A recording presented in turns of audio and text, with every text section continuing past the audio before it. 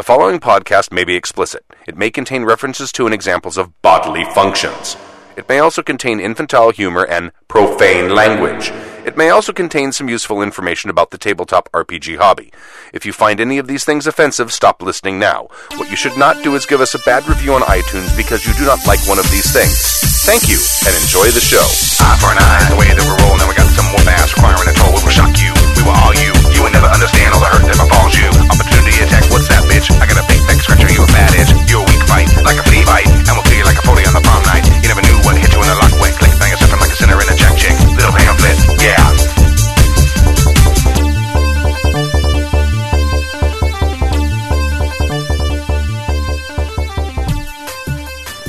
Thank you for joining us for Season 15, Episode 12 of Happy Jack's RPG Podcast. My name is Stu. You're chewing. I know, I'm eating my dinner. This is Gina. This is Stork. That's Bill. I mean, my dinner too, but I could say my name. My name is Chris. I have a crouton. All right. We got... It's really good for dry bread. We're just back from the wine tasting. You know, I understand why birds like this stuff. Dried bread is good. Yeah, toast. Yeah, toast! President's Day weekend. February 7th, 8th, 9th, and 10th. 6th, 7th, 5th, and 4th. 12th, 13th, what? And apparently, if you have not already put a game up, you're behind. 12th, 13th, 14th, and 15th. Stu already has his games ready. 12th, 13th, 14th, 15th. I've got my Edge of Empire game up there. It's going to change. It may end up being a kid's game. I'm not sure. Possibly. Maybe not. Don't It's know. a great idea. Don't know. Just do Edge of Empire, but with Ewoks. That's for kids. Don't you remember the nerd rage when Return of the Jedi came out because of the Ewoks? You remember that? No. Come on. As I recall, everyone embraced the little fella. Oh, stop it! They were like, oh my gosh, what a fine addition to the canon. Well, I was an 11-year-old girl, so I thought they were awesome. Yeah. I would have been... We were old. Older than me. Well, yeah, but if you got to figure, what, 77 was when the first one came out? 77. 77. Yeah. Okay, so 11, 12, 13, So- 14, like 15 or 16? Right, but you were already emotionally like 60. You were just... I was. Yeah. That's true. Crappy little teddy bears in this movie. Screw that. That was Harrison Ford's reaction, too. He's like, do you really want to end your epic thing with the teddy bears fucking picnic? So, Well, he was right. I still can't believe they haven't just gone back in and changed them to Wookiees digitally. that's what they were supposed to be, but yeah. I know. Oh, it's supposed to take place on... or whatever the name of that Yeah. planet is. Yeah. That's exactly how it's However you pronounced. pronounce K with 12 R's and 9 Yeah. Y's.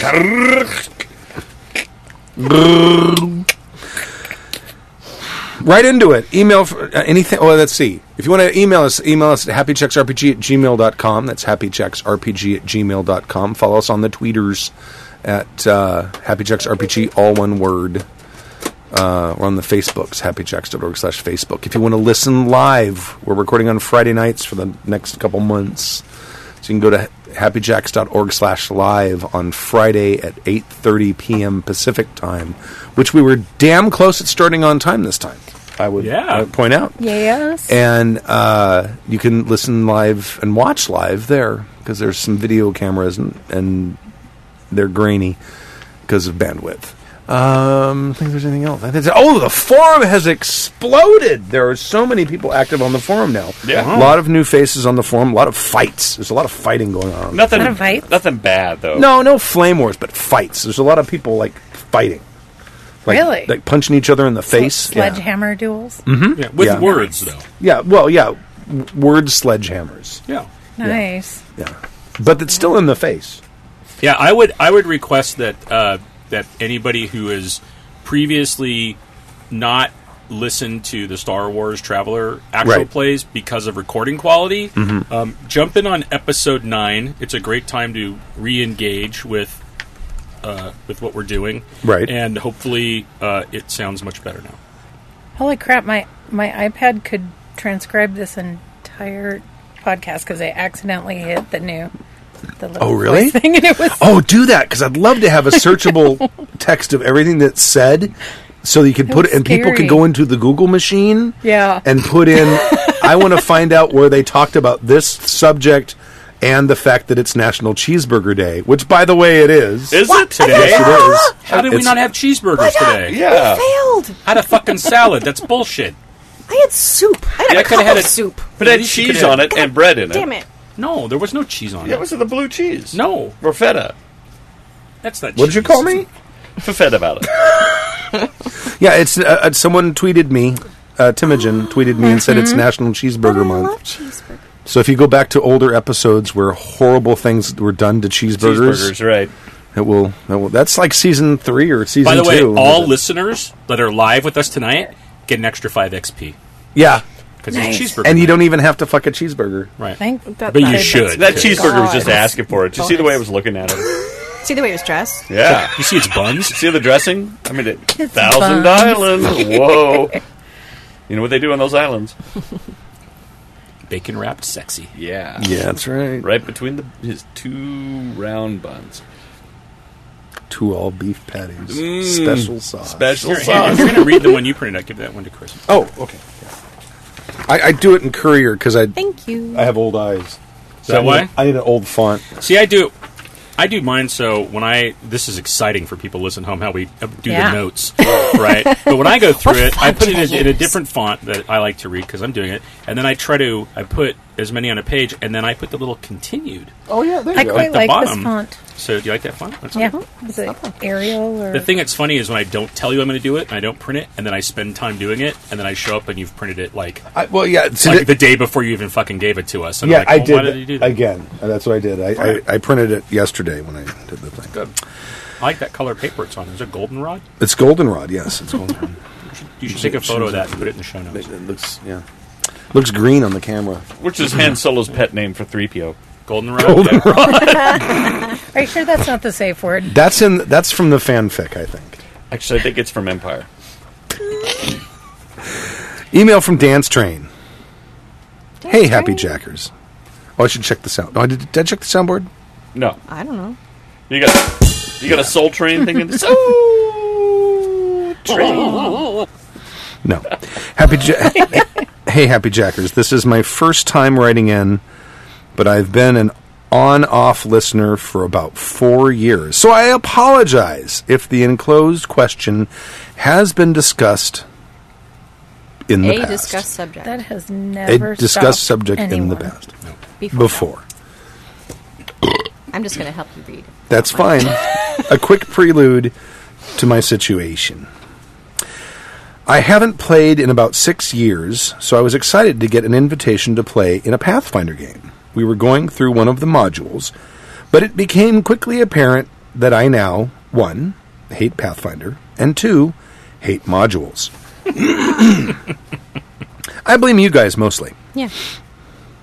So I ordered a bunch of Mongoose Traveler books. Yeah!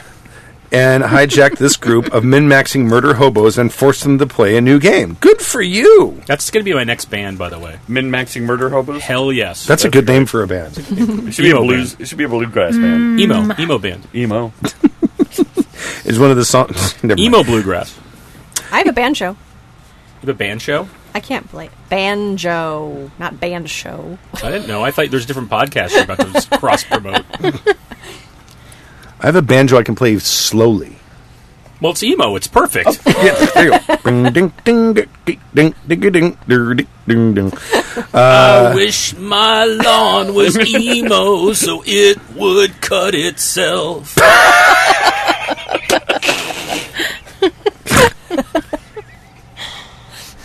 I was proud of my players. Traveler really brought out the role-playing in them as they tried to build backstories into character creation, using the connection mechanic to get extra skills and explain their connections to each other. They mentioned how much more engaging it was to create a character in such a manner. The first game session was a major role-playing success.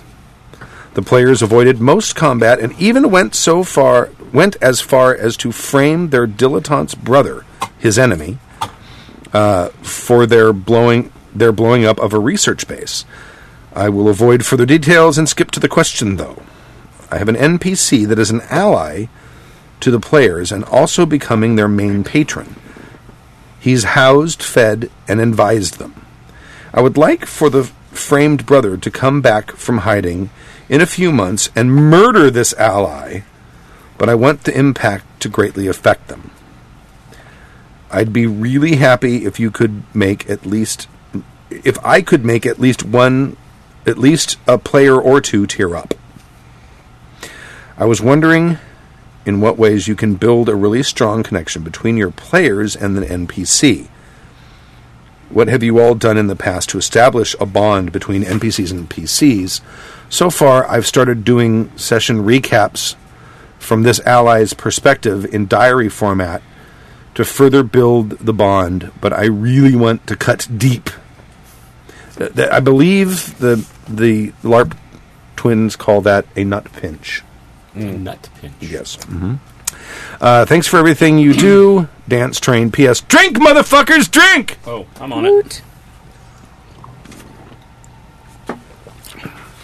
This is fantastic. This Well, I'm so IPA glad. is Which one are fantastic. you Which one is really this? good. There is more. I think Cali Belgique. You want to try that? I haven't even opened mine yet. Try the Cali Belgique. Belgique. Belgique. And then put a on the end. That's good. I like that. Yeah. So that's what I want to talk about. Making strong connections between players and NPCs. You can create mechanical connections and story connections between PCs and NPCs, but how do you make your players feel a connection towards an NPC? That'd be my first step. Making them smell your burps. Okay. Well, humanizing them. Right. Sure. Yeah. Yes. I think giving them specific qualities that are not just narrative or role play, but that are very human and real. I think of, this isn't a role playing game, but if you've seen John Wick, John Wick. I have, yes. Yeah, John Wick is an awesome, badass action movie, right? But there's that moment in John Wick where in the beginning of the movie, spoiler, Right. puppy. The puppy, yeah. So he gets a dog, which is a touchstone for him emotionally. Right. And you know why when you watch the film. But at some point, he gets a shit beat out of him.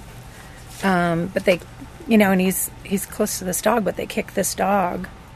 And then when he comes to, the little puppy is right next to him with the blood trail. Right. And I think if you give a character or an NPC something like that that's very natural and, like you said, human, that people can relate to, that isn't just in a game context, that kind of pulls heartstrings. It does, absolutely. That may be even actually a good way to introduce an NPC, is to have a dog come up and bark and grab onto someone's legs, and one of the player characters kicks the dog away or something like that, and maybe some young boy went, "No, it's my puppy! Wait, Right. don't hurt him!" And then you feel like an ass, Right? And you've got the connection. Yeah, I find it a lot of times you can't predict which NPC the players will latch onto, and so you have to keep your radar up, and then when they do, figure out how to then integrate that NPC more into the story. I could never figure out a way to do it, but the immediately positive reaction that the entire group had to that stupid Gungan doctor on Nar Shaddaa, holy crap! Everybody's like, "Oh, I love that guy. He was and I was like, how I can't figure out how to get him back in the mix." And he was the result of a critical failure, too. Right. So you don't know where it's going to come from or who's going to click from that. It's positive because what I get that that Dance Train's trying to have happen is he wants something to happen where the players have an emotional reaction where they're really upset that it happened. I think it's easier to set up those kinds of NPC reactions when it's when there's somebody that the party wants to get, right? Because it's easier to have those back and forths where, like in the Traveler game, with hate pure is Starfall, an easier reaction, right? Yeah. It's like It's the easier. fucking pure Starfall. You gotta sense where he might be or hear him, and it's like right. And that's an easy one to pull. The harder one is and it is getting them to fall in love with an NPC. I have a deep and abiding love for my character's Rhino. That's very true. That's Now, very true. is that only because of the mechanical advantage of the fact that it's a badass? No. Remember when she got hurt? Chris, was deeply upset by that. I'm like, cure my Rhino! I didn't even know if it fit where we were in the game. I'm like... And now you're separated from her. I was going to bring up your example of Birdstaff when we played the Eldamy the first time. You had invested a lot of time in making this character sort of interactive and a mentor to the players. And he was very much kind of a patron like this character he's talking about in this. And you actually offed him because you got tired of us leaning on him and you got tired of sort of playing him. And he was on the cusp of kind of coming being a DMPC. I never killed him. No, you didn't. But he, in fact, he was captured at one point, and you guys mounted a very daring rescue. Yeah. Do you remember that? Yeah, Is that I do. what they meant? Yes. It was Now, the problem I can see is that the more you invest in this NPC to humanize him, the more he becomes a DMPC.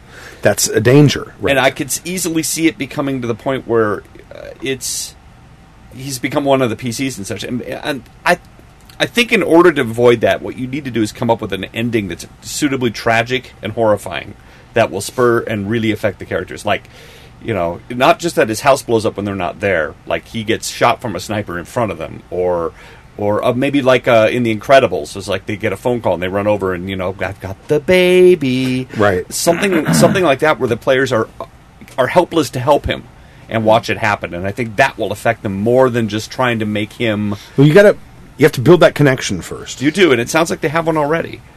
Well, he's trying to build one, but he wants the players to have a visceral reaction when this character gets off. And that's why I say it's the offing that should give them the visceral reaction. If you off them in such a way that they have to witness it and can't help, it will deeply affect them.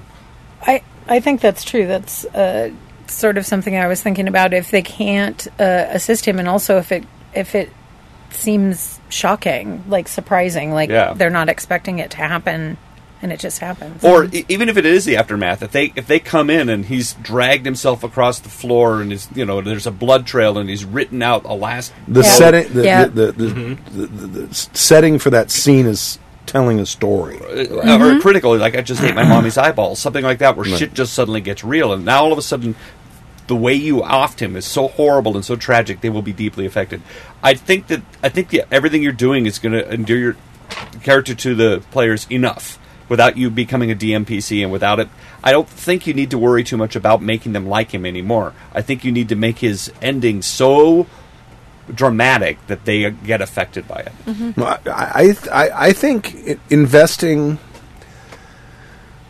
if you really want to have a character that really seems like a person to the players, because that's really what you kind of need to try to do, you got to fire on several cylinders. You have to make this someone who helps the party out when they're in need, pulls their shit out of the bacon, Because nobody wants shit in their bacon. No one wants shit in their bacon. Very strange metaphor. He did mix his metaphors there. I did mix my metaphors. He said you pull the shit out of the bacon. Right. Well, yeah. So like, you don't want your shit So in the they're helpful. bacon. It's like in helpful the NPC. shrimp. We have to take out that black line because Right, otherwise you're yeah. getting shrimp. Oh, because you're eating shrimp poo. Well, But you have and even appeal to some of their baser instincts as player characters in Murder Hobos. And when the party needs something, maybe materially, maybe this guy can provide it. well, When says the here, party needs healing, maybe this guy can provide it. he has. He says that he's housed, fed, and advised them. Right. And also become Yeah. their main patron. Get to the point where it affects the players on various levels. You're going to affect them on an emotional level, also affect them on the level of, oh fuck, what are we going to do without this guy? Well, yeah. You know what I mean? Yeah. Because that's one of the reasons I had Xavier Birdstaff arrested, because you guys had really relied on this guy too much, I think. So I pulled the rug out from under you and said, oh no, he's been arrested by the new emperor. Yeah. Sorry. how do you think you pull the bathos strings versus the shock and horror more than, because someone who's useful and, who they rely on and who's been there for them, definitely you get pissed off. or you get So you have upset, to but- you have to make the I think you have to make what you initially said is right. You have to make the character seem human and seem like a genuine, actual person. Mm-hmm. Maybe show some of his faults.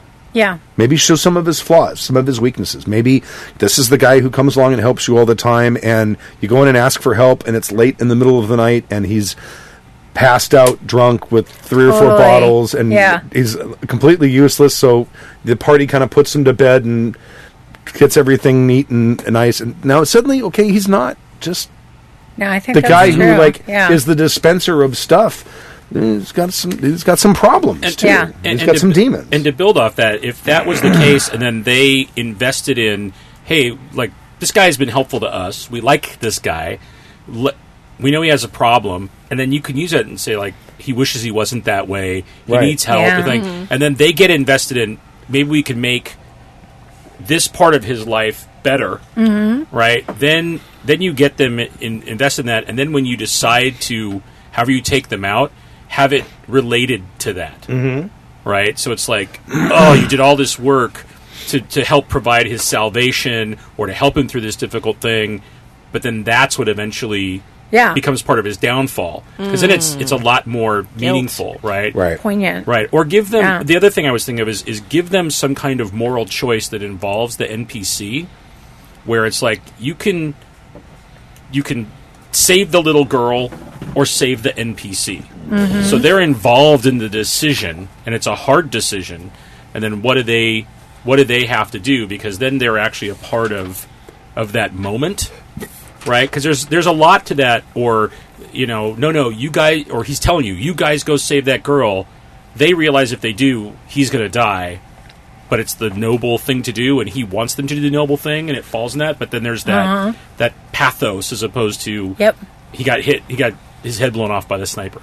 Well, And now you- we're pissed, and they're going to do some of that anyway, because the dilettante's brother is the enemy, and he never would have known about their ally had they not framed him, right? So now all of a sudden he's going to be like, well, yeah, you fucked with me, I'm gonna fuck with you. So they've already kind of set up this whole thing where, oh my god, it's our fault that he died because we brought, Sure. And maybe you don't kill him. Mm-hmm. Maybe the enemy of the party goes after someone he cares about instead. yeah, family, kids, Puts him in a position where he's blackmailed. yeah.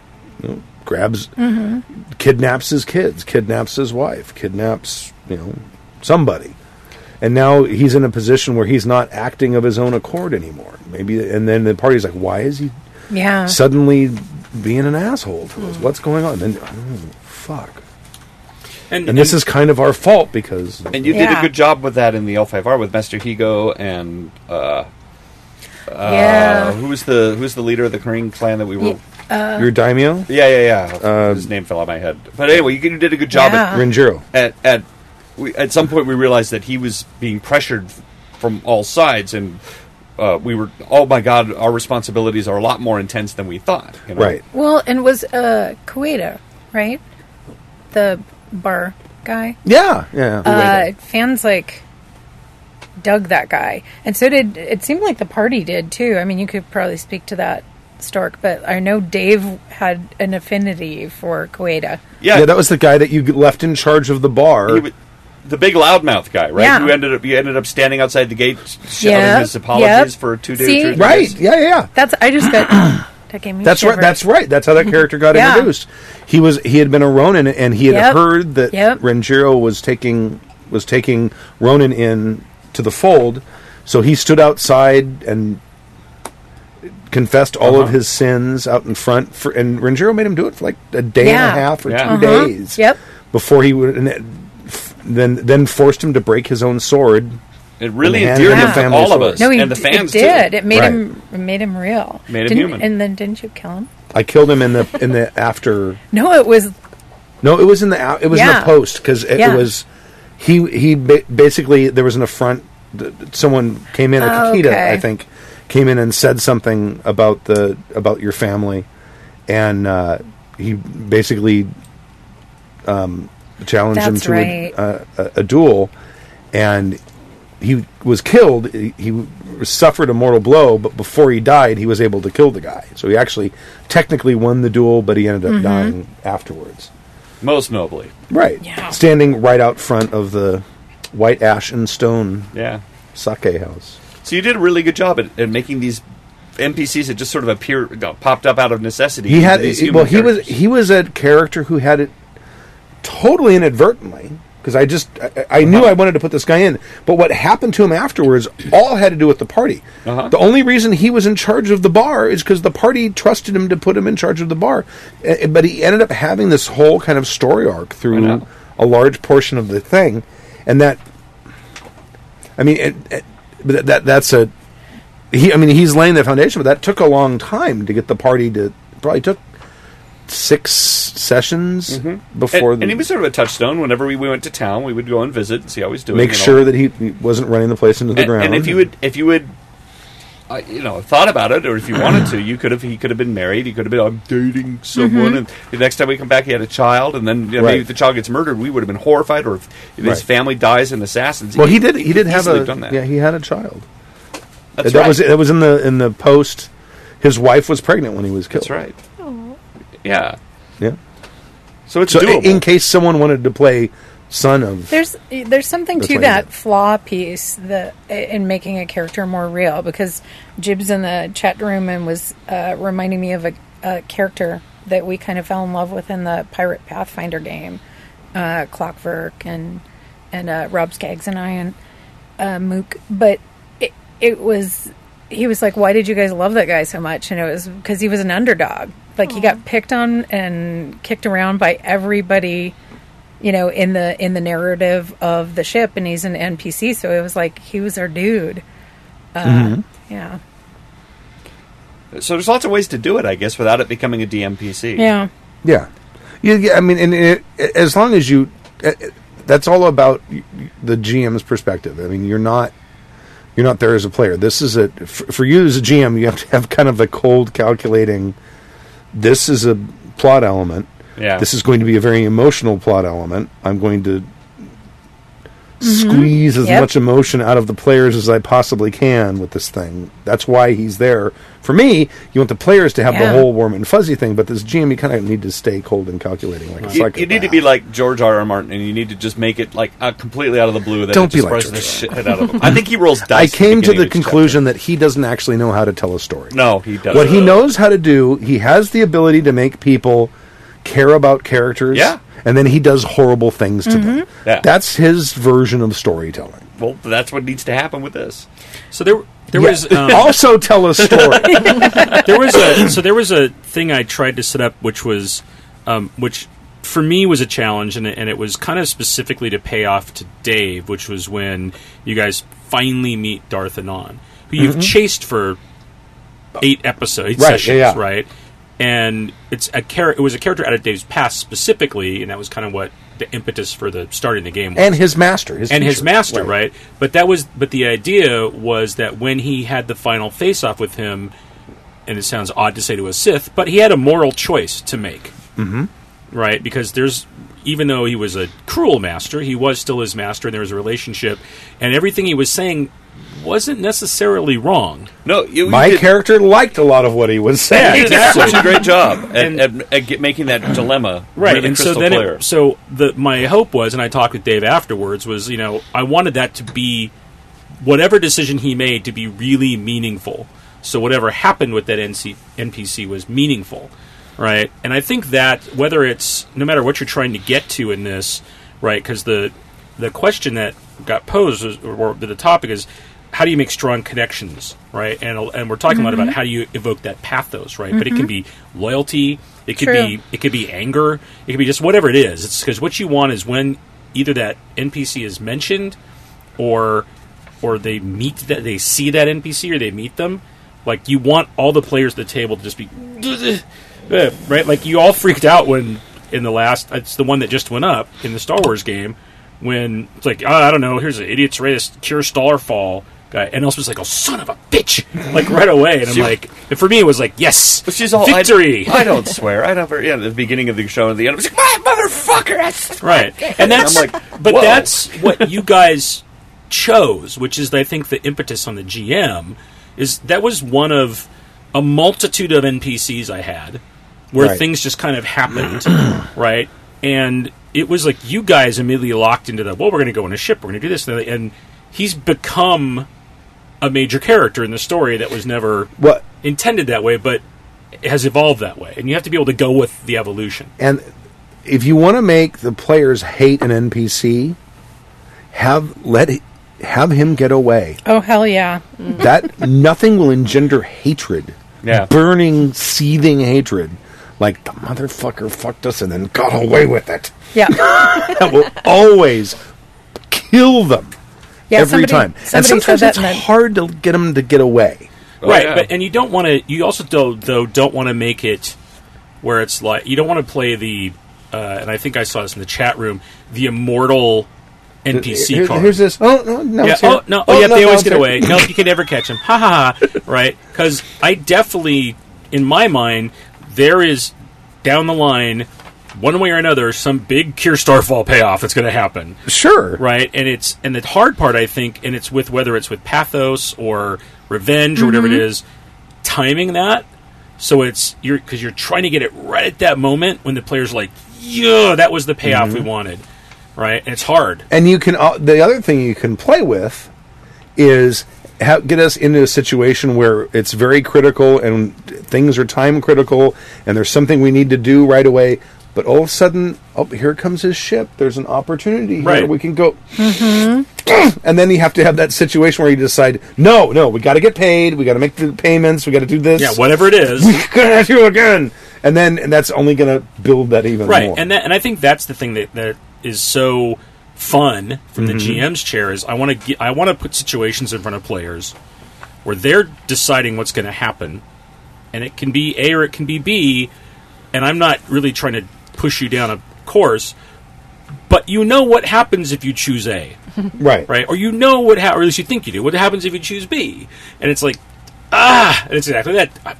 Fuck, if we do this, he's going to get away, but if we don't do it, we don't save the day, we don't make our payment, we don't whatever it is. Right. That's what Stu said the other day about Moto Sin. He goes, I had no solution on how you guys are going to find this guy. You came up with the solution. I just said, this guy's here, and I've left it to you guys to figure out how to get him. You guys decided to throw a party. Yeah. And you decided that it worked.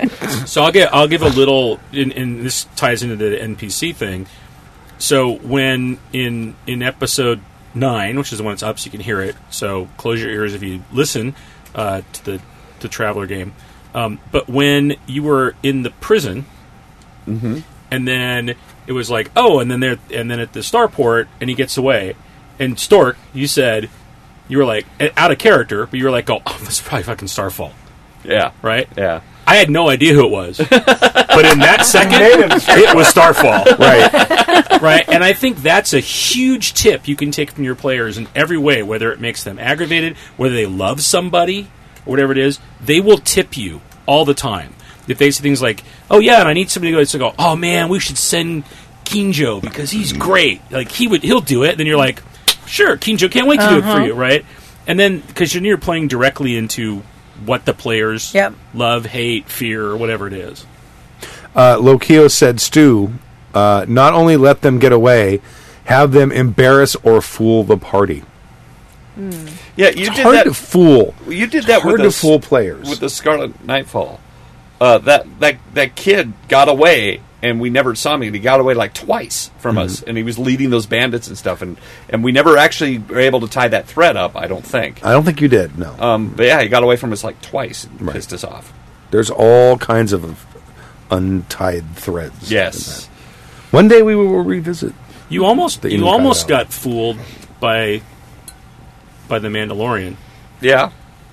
But- Almost. and it was only because you got. And I was. Did you running- take his armor? And I was on a clock. Yeah, I guess. And if you guys I specifically was running a clock for that scenario, and he in except for you pesky kids, he would have gotten away with it. Except that you specifically, the group specifically said, we're taking another hour. And Yeah. I was like, okay, well then this thing's going to happen now while you're there. If we you would have left when almost you left. first We talked almost about took the leaving, armor and left, and Yeah. it was Rob that goes. I said we're missing something. Rob says, let's just give it another hour and then we'll go. right? And then that's when events start unfolding, right? Because I took that idea from you and Dave from that one game you were at the con, where it's like things are going to happen on a timetable. We actually had a clock, yeah. Yeah, the clock, and so I had a like this much time at the facility, and then this is when it's going to happen, and that was just one thing. Like, yep, it's either going to happen, and maybe you're there, or maybe you're not. And you timed it just right. And we were right on the verge of frustration. And you never left a certain place, right? And it's like all it would have taken is you not being there, and it would have been a comms call, or maybe nothing. Maybe it just happened. Yeah. So there was interesting circumstance that you guys held, but he kind of got away with it, but not really. You thwarted it. So you weren't fools. Almost. Almost killed us all. Would have been a very short game. I just wanted to mention, I just opened the Q&A. So if you're watching this on the Google Pluses, the Q&A is open, and somehow you can type, and through the interwebs, a thing will come up and tell me that there's a question. It is. I don't know how it works. Carl C. said, I hate villains who escape. Kill them bloody and awful. Yep. But is it a better kill when they've gotten away once or twice? Yes, absolutely. Right? Definitely. Just like Syndrome when he gets sucked into the jet engine. Everybody cheered. No capes. No capes. No capes. Right. Yeah. Okay. Thank you very much for the email there, Dance Train. Very provocative topic. Very provocative. Very provocative. Love the cover. I can read this one, I guess. Thoughts on Pathfinder? Oh, I like how you picked the short one. You Yeah, the bastard. really short, the only short one. Or someone else can. I don't care. No, go ahead. No, fine. Okay. Hi, Marco here. I help run a con, and we get a lot of Pathfinder to society. It's awesome that so many people enjoy such an activity, even though I don't get it. To me, it doesn't seem to be as much about the role-playing as it does the stats and the characters and getting rewards from the modules. Am I wrong about this? No. So, I was telling a non-role player about Pathfinder Society, and they came up with a great analogy. Pathfinder Society is the fantasy football of the RPG world.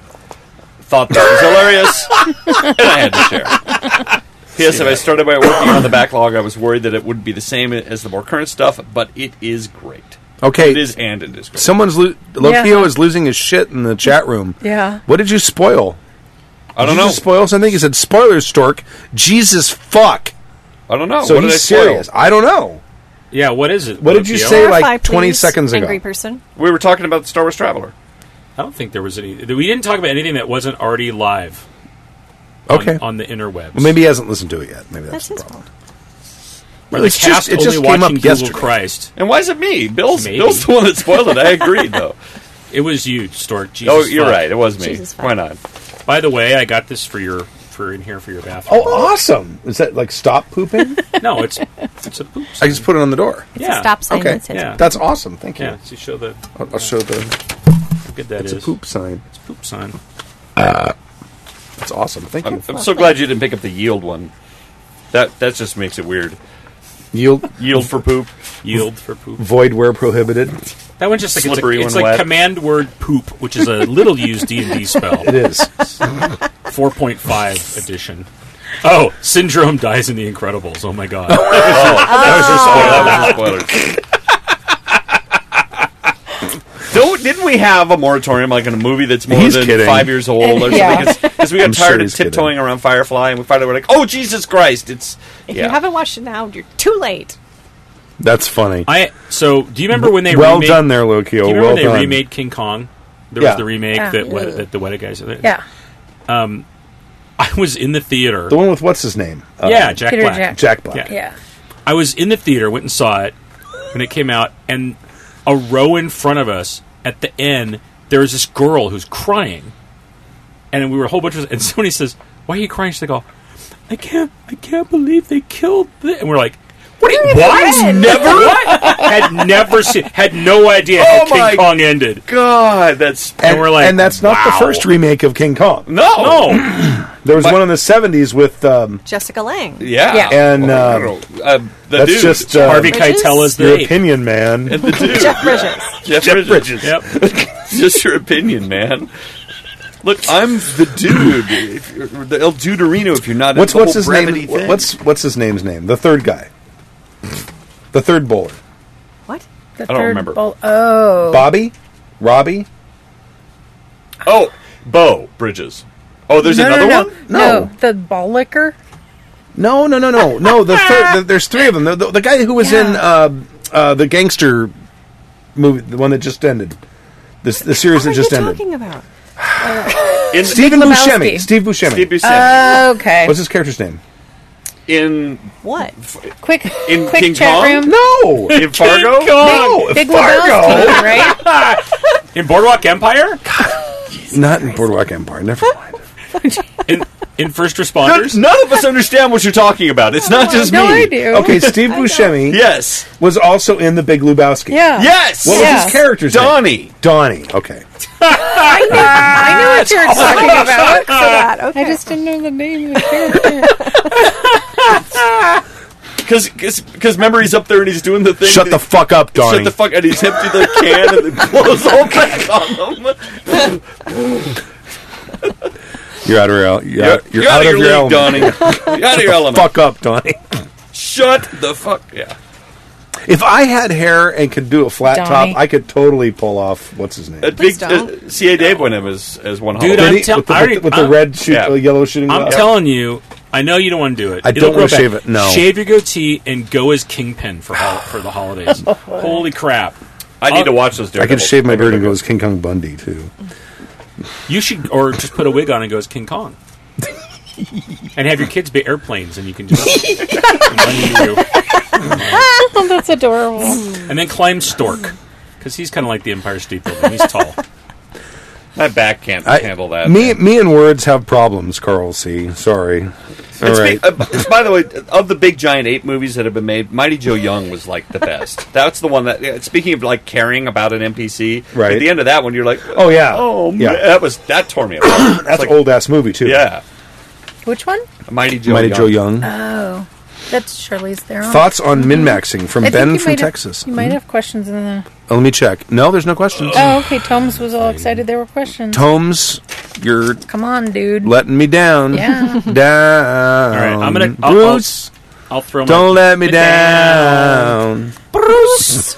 All right, I'm gonna take this one because it's. Don't let I'm me taking down. a bullet. You take We it. can- I always we thought can- that was we can do I rude. might have, shifts. I might have to Like tag refs. out at some point. I think second shift might have to come on at midnight and take this. I should be email over. Whitey Yeah. Bulger. Is that an insult? What does Whitey No, Bulger no. look It's like? the new Johnny Depp films. It's Black Mass. He was the mob guy. He was the guy that was hiding out in Santa Monica, like under everybody's noses. Oh like, yeah. That's the guy that we used to put on Yeah. sunglasses and show up on like NBC and do like Right. interviews and shit. Okay. You should be like the retired, like cleaner guy. The guy who's the bald guy in the white T-shirt. Who's Yep, Mr. Clean. Mr. Clean. You should be retired, Mr. Clean. Like you're not like crazy buff anymore. You're like, I think I haven't like Mr. Cleaned in like Wow, 10 you years. got like stained wife beater. It's like, wow, Mr. Yeah. Clean's Mr. really Clean let gone himself to go. sea. Yeah, wow. Hey, Mr. Seed. I could play anyone who's really let himself go. No, not anyone. Not just Okay, anyone. there are a few. Yeah, maybe. Thoughts on min-maxing? Thoughts on min-maxing from Ben in Texas. Greetings, most excellent and audacious douchebags. This is Ben from Texas. I would like to request a southern accent, if I may, and a southern accent from Kimmy, if that's possible. It isn't. It's not. Nope. She's not Kimmy here. did a southern accent on one of the older episodes, and in my humble opinion, the Russian accent is but a shadow by Colonel comparison. Sanders! I thought you were dead. No, I've been finger-licking my chicken. I think you probably dead on did what that guy was expecting. I'm pretty certain. Yeah, I think so. Speaking of older episodes, I was recently sampling a tasty nugget from the backlog, including some entertaining commentary on min-maxing. like The the guy topic from is obviously Over the much Recca. discussed, beaten to death, raised as an undead, and then violently dismembered in forums across the internet. That being said, I have some thoughts on the matter that I don't believe have been heard on the show. To begin with, min-maxing means to me the practice of building a character mechanically with the intent to produce the most effective character possible by spending resources efficiently. This is independent of, but often coincides with, power gaming. And power gaming means to me a playstyle motivated by winning the game as opposed to telling the story. When I am building a character, I don't consider the mechanical choices to be a part of the role-playing experience. Well, that's Instead, it's third voice. I want the mechanics to reinforce the character concept. When I'm role-playing a character, it doesn't really matter what numbers are on the character sheet, sir. If I want to roleplay an intelligent character, those traits are conveyed by the character's words and actions. No NPC is going to ask me what my intelligence score is. Oh my god, it's so long. Let's consider character concept. Let's say we're playing Dungeons and Dragons, and I'm building a warlock. Well, I want my warlock to be a bookish young man who delved a little too deeply into arcane knowledge.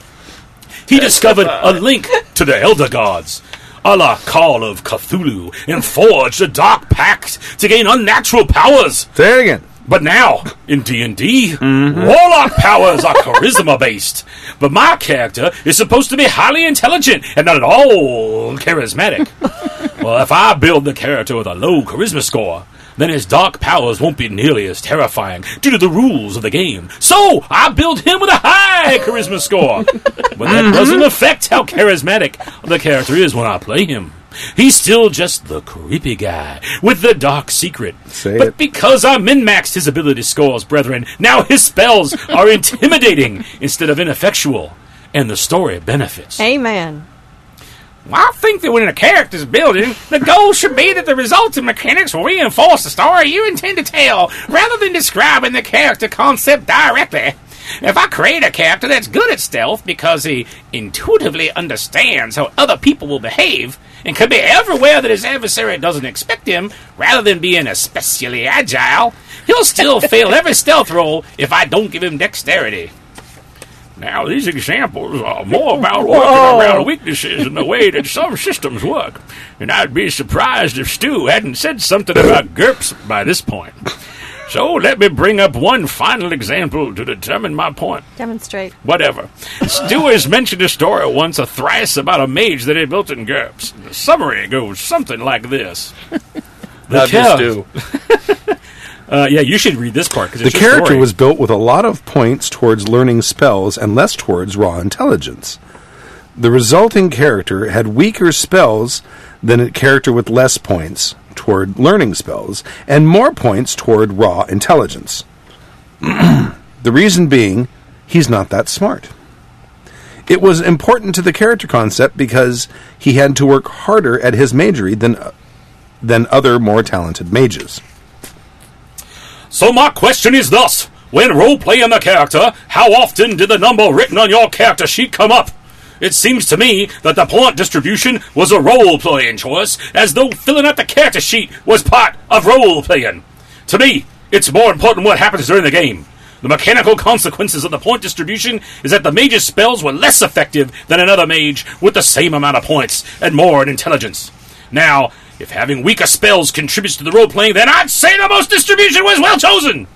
If, however, the intent was that the character was just as powerful as the equivalent mage, then the point distribution results in game mechanics that don't reinforce the intended story. To portray the character as less intelligent, you can use the character's words and actions. Putting extra points in intelligence doesn't stop you from doing so. So basically, I think that min-maxing when building a character doesn't necessarily detract from a role-playing experience. And in some cases, it's the only way to build a character that plays as intended during the game. Sometimes it's necessary to make choices when building a character that aren't consistent with the character concept, if the resulting game mechanics actually reinforce that concept. Want me to take the last paragraph for you? Oh, yeah, would you? That's great. Thanks. Okay, you got it. Sorry if that was especially long. Massachusetts is in the south, right? Era, but hopefully it will provide some interesting discussion. Thanks for the massive quantity of excellent and entertaining advice. Ben, from Texas. Yeah, that's actually an interesting point mixed into all those horrible southern accents. On what if min-maxing actually helps your character? Well, it does help your character. Yeah. And from a story standpoint, not just mechanically. What does that mean? Well, I think the thing I thought actually was interesting in that was when he was saying that mechanically the spells work off of charisma, but I don't want my guy to be charismatic. So I'm going to dump points into that just for the mechanical effect because I want him to be ominous, but I'm not going to play him that way. I'm not going to make him a really charismatic guy. But Sure. Isn't that no different than I'm going to dump stat X because I want the other stat to be higher, but I'm not going to play that I dumped stat. Therein lies the rub. That's what min-maxing is. Yeah. Right. It is dropping something for the benefit of something else. Mm-hmm. So, if you want to play a dumb character, but you give him a high intelligence, I mean, I suppose that can be done. You can come up with some way to do that. You could say the guy is... it totally depends on the character concept, which to me is always the most important thing I'm trying to look for when I'm building a character, is who is he first, and then build that guy. Then you want to try to make them effective at the things they're good at. I mean, there's nothing... We talked very early on, second, third season, about the distinction between a min-max character and a character that is optimized. Mm-hmm. Like, there's something you're good at. There's no problem in spending points on that. And the character, like it talks about the GURPS character that I made that had a low intelligence, and he had high magery, but he ended up spending a lot of points on his spells. He was as good at a few spells as most mages would be at a lot of spells. And if you know GURPS, the effectiveness of those two characters isn't very different. Okay, yes, I can only throw fireballs, and this guy can throw fireballs, and stone missiles, and this, and 9 or 10 other things that he can hurl at me that do almost the same amount of damage as the fireball. So... But why? What's the difference? He still throw a damn good fireball and can keep up with everybody else. So he only throws fireballs. So what? Right. That was the point. But the character concept I'd come up with was not a guy who's going to have 160 IQ. Well, here's a sentence here that I keep coming to it, and it's I'll read it here. So my question is thus: when role playing a character, how often did the number written on your character sheet come up? Well, the number on your character sheet informs who your character is. I agree. Whenever we play, I'm constantly looking at what my stats are. If the high numbers don't inform who your character is, do the low numbers inform who your character is? But they absolutely do, right? I mean, God knows in the Eldemy game, when I was playing a certain paladin who will go nameless, I constantly was rolling against hey, this is really, oh god, this guy's dumb. Right? And so I would roll and I wouldn't think of that. Or I'm going to make a bad choice purposely because the low number is influencing it. So if the really awesome strength number and charisma number was influencing what I was doing, my really shitty intelligence should do that and get me into trouble. Yes. Because he argues that. He says to portray a character as less intelligent, you can use the character's words and actions. Putting extra points in intelligence doesn't stop you from doing so. And I disagree. I constantly look at the framework of what my stats are and play the character that way. In fact, I remember Bruce in your Eldemy game kept saying, I'm not smart enough to know that. There's a distinction here, because if you're thinking specifically of D&D, you're making a character who's got intelligence-based spellcasting. Okay? You need to have a high intelligence. That's what it's all based on. In GURPS, you could have a low intelligence, but you can buy a high magery. So you could, in D&D, you would hand-wave that and say, okay, my character is dumb, but his intelligence is high because he's a good spellcaster because he's got natural talent. Well, it's for there's actually a character for or that. He works really hard. The sorcerer. But that's kind of a dopey way to deal with it, because that's the limitation that D&D puts on it, is your spellcasting is based solely on one of 6 attributes, right? Yeah. In GURPS, there's 2 things going on that are affecting your spellcasting ability. There is your innate magical ability, which is your magery score, and there is your IQ, which is your effectiveness to learn spells, right? So there's 2 different things. You can have one low and one high. You can have a mage who's super, super smart and has very low magery that has its own limitations as well if it's too low, but he has to compensate for his lack of talent with his high IQ. inversely, you can have a low Yeah. IQ and a lot of talent. You could have a as well. savant mage. Well, in and fact, can't in you- Dragon Age, there is a savant mage. You should So know. if you want to play, if you wanted to play a dumb mage, you can do it. You can build that in GURPS. Right. And in fact, now, because in the old days, you can only have 3 levels of magery. Now you can have as many Oh, levels yeah. of magery as you want. So you can build that character who's just amazingly talented at casting spells, but is dumb as a rock. Definitely casting fireball. Well, and I There you think, go. I And think levels of city block. You pay like Right. 20 points for another point in int, and you can get some of the level magery like 10 points, so you could get like 2. Well, yes, Yeah. you're going to be at a disadvantage at a certain. No, but you could actually buy higher magery without bumping your int. Yes, because Yeah. that's it. They've. This is kind of getting out into the woods, but fourth edition GURPS. Agony. Fourth edition GURPS has really kind of subdivided the 4 stats in a lot of ways. Perception breaks out intelligence. Yeah. Magery breaks out from intelligence as well. And I off the top of my head, it's been so long since I played, but there's Will and yeah. other cheap things that you could Yeah. There's other cheap things that you can buy that can bring certain aspects of the 4 stats up. So Yep. yeah, it's just a more flexible character creation system. So I still want to go back to that sentence, which Yeah. is still bothering me, because I know when I play my characters, I look at my stats all the time to make sure that I'm staying within that framework that's set Sure. up. And I don't think a lot of people do that. Right. His argument is, I wrote them down so I could make an effectual, and I never look at them again. They don't affect the way I play it. I do what you do, Stork.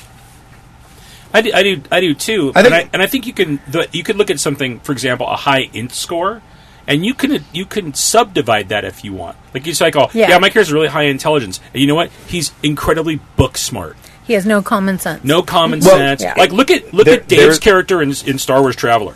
This is the thing I actually love that he did. He's like, he's super powerful and everything. It's like, how much does that cost? I don't know. I have no concept of money.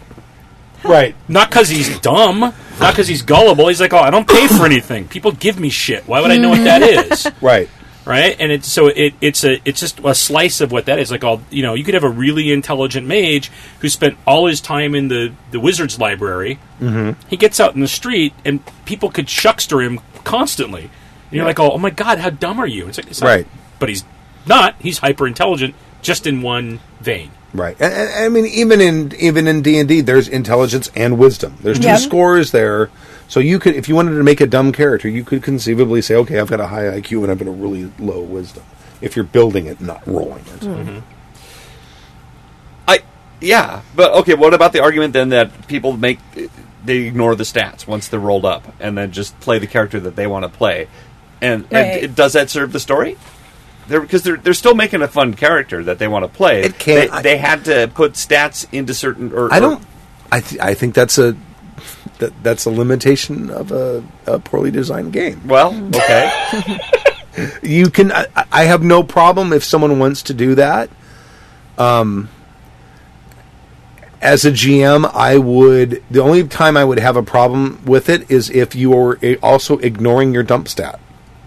If you're saying you're going to go in and try to convince and fast talk your way past someone with your 7 charisma, I'm sorry, there's going to be a problem. Now, Angry GM always rails on us for the fact that we enjoy the losing. We like to set, and we Right. like to lose, and we learn more about it. He's like, fuck that! You guys are fucked up. You guys don't know what you're talking about.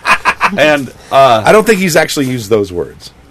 he did on his latest post. He says, it was all, the ampersand and stuff like that. What people actually say this shit is, what is. But my point is that a lot of people make an effective character and then don't honor those. They don't honor the stats. That Yeah, are because built otherwise, around. what's the point? And it's fine if you're not going to honor the stats, then you need to come up with something else that makes the character interesting, other than just him being bitching at Yeah, everything. but it's D&D. If you want to role play, play Well, it. but okay, even if it's not, even if you. Sorry, I know. What did you say? That's not I said, yeah, necessarily but true. that's D&D. If you want to role play a different game. Yeah. Kill me. He's saying, to me, it's more important what happens during the game. The mechanical consequences of the point distribution that the mage spells were less effective, other than a mage with the same amount of points and more intelligence. Right. So, Look, If someone doesn't want to play their high stats, that's fine with them. But I want to make sure you play your dump stats. Right. To me, that's But the I think important. that gets down to the look. The thing that makes characters interesting are their flaws and their weaknesses. Yes. Right? There's always that Right. argument that Superman is the least interesting superhero because he frickin' does everything unless it's green kryptonite or magic. Whatever. Everything else is like, oh, sure, travel in time, I'll fly backwards really fast. Lift a planet, yeah, fuck it, why not? Right? And you're like, oh, but then I think that's why, in sticking in DC, why Batman tends to be more interesting to people because he's got flaws and he's got pain in his back history, and people are like, oh, I can connect to that, and people are going to dig into that. You've got issues. You Right. dress up in a costume and spend your fortune on crazy shit. and he's just a normal guy. The fuck? Yeah. Right. Because if the character sheet doesn't inform the role play or the character, I mean, what's the point? Why not just grab bag whatever you want? Character sheets are holding you back, man. And that's I did not say that. But that's the argument about min-maxers is they I make said- these incredibly killing machines that are really really great at it, and they don't bother to With a explore 4 charisma, any of it. right. And that maybe they don't like that. I don't want to play a tragic character. My life's tragic enough. I want to win at everything. I want to come in there and kick shit. And is that fun? And it's fun for them, but is it fun for everybody else at the table? Well, I mean, and it depends. That's where as a GM you have to, it's part of what do you want to run, but it's part of what your players want. And if your players are like, oh look, we just want to make a bunch of badass guys and gals that just kick the shit out of everything. Okay, Yay. I don't know if I want to run that a ton, but it'd be fun for a while. Sure. That'd be cool. And as far as the D&D role playing thing, I actually think we've done some super cool role playing in Eldamy. Oh, Yes. yeah. Oh, I agree. And I don't think we've let the system hold us back. I am terrified the next combat, whatever that might be, because I know it's going to take a long time. Because combats take a long time now. Unless it's Chris stabbing somebody, that doesn't ever take long. That does not take very long at all. Monks are effective, Well, I mean, especially when it's Bruce. Yeah. but no rhino. I don't know. have you don't have your I miss rhinos her so now. much. What was this about a wyvern? Wyvern. A wyvern? Is it wyvern or wyvern? I don't know. It depends on where you put the emphasis. Wyvern? Let's text Tim and see what he says. Givern. It's a Givern. Givern. Gibbern. They're saying that the Q&A isn't up. It is. But- Alervant from the forum asks, How can how a GM can a GM be subtle? That's what I was going to say. He couldn't get into the Hangout G&A. Is this supposed to be Q&A? So I'm sending it in here for him. Yeah, because that's the question I've had on my screen for. But I cool. just saw it. Cool. How can the GM be subtle?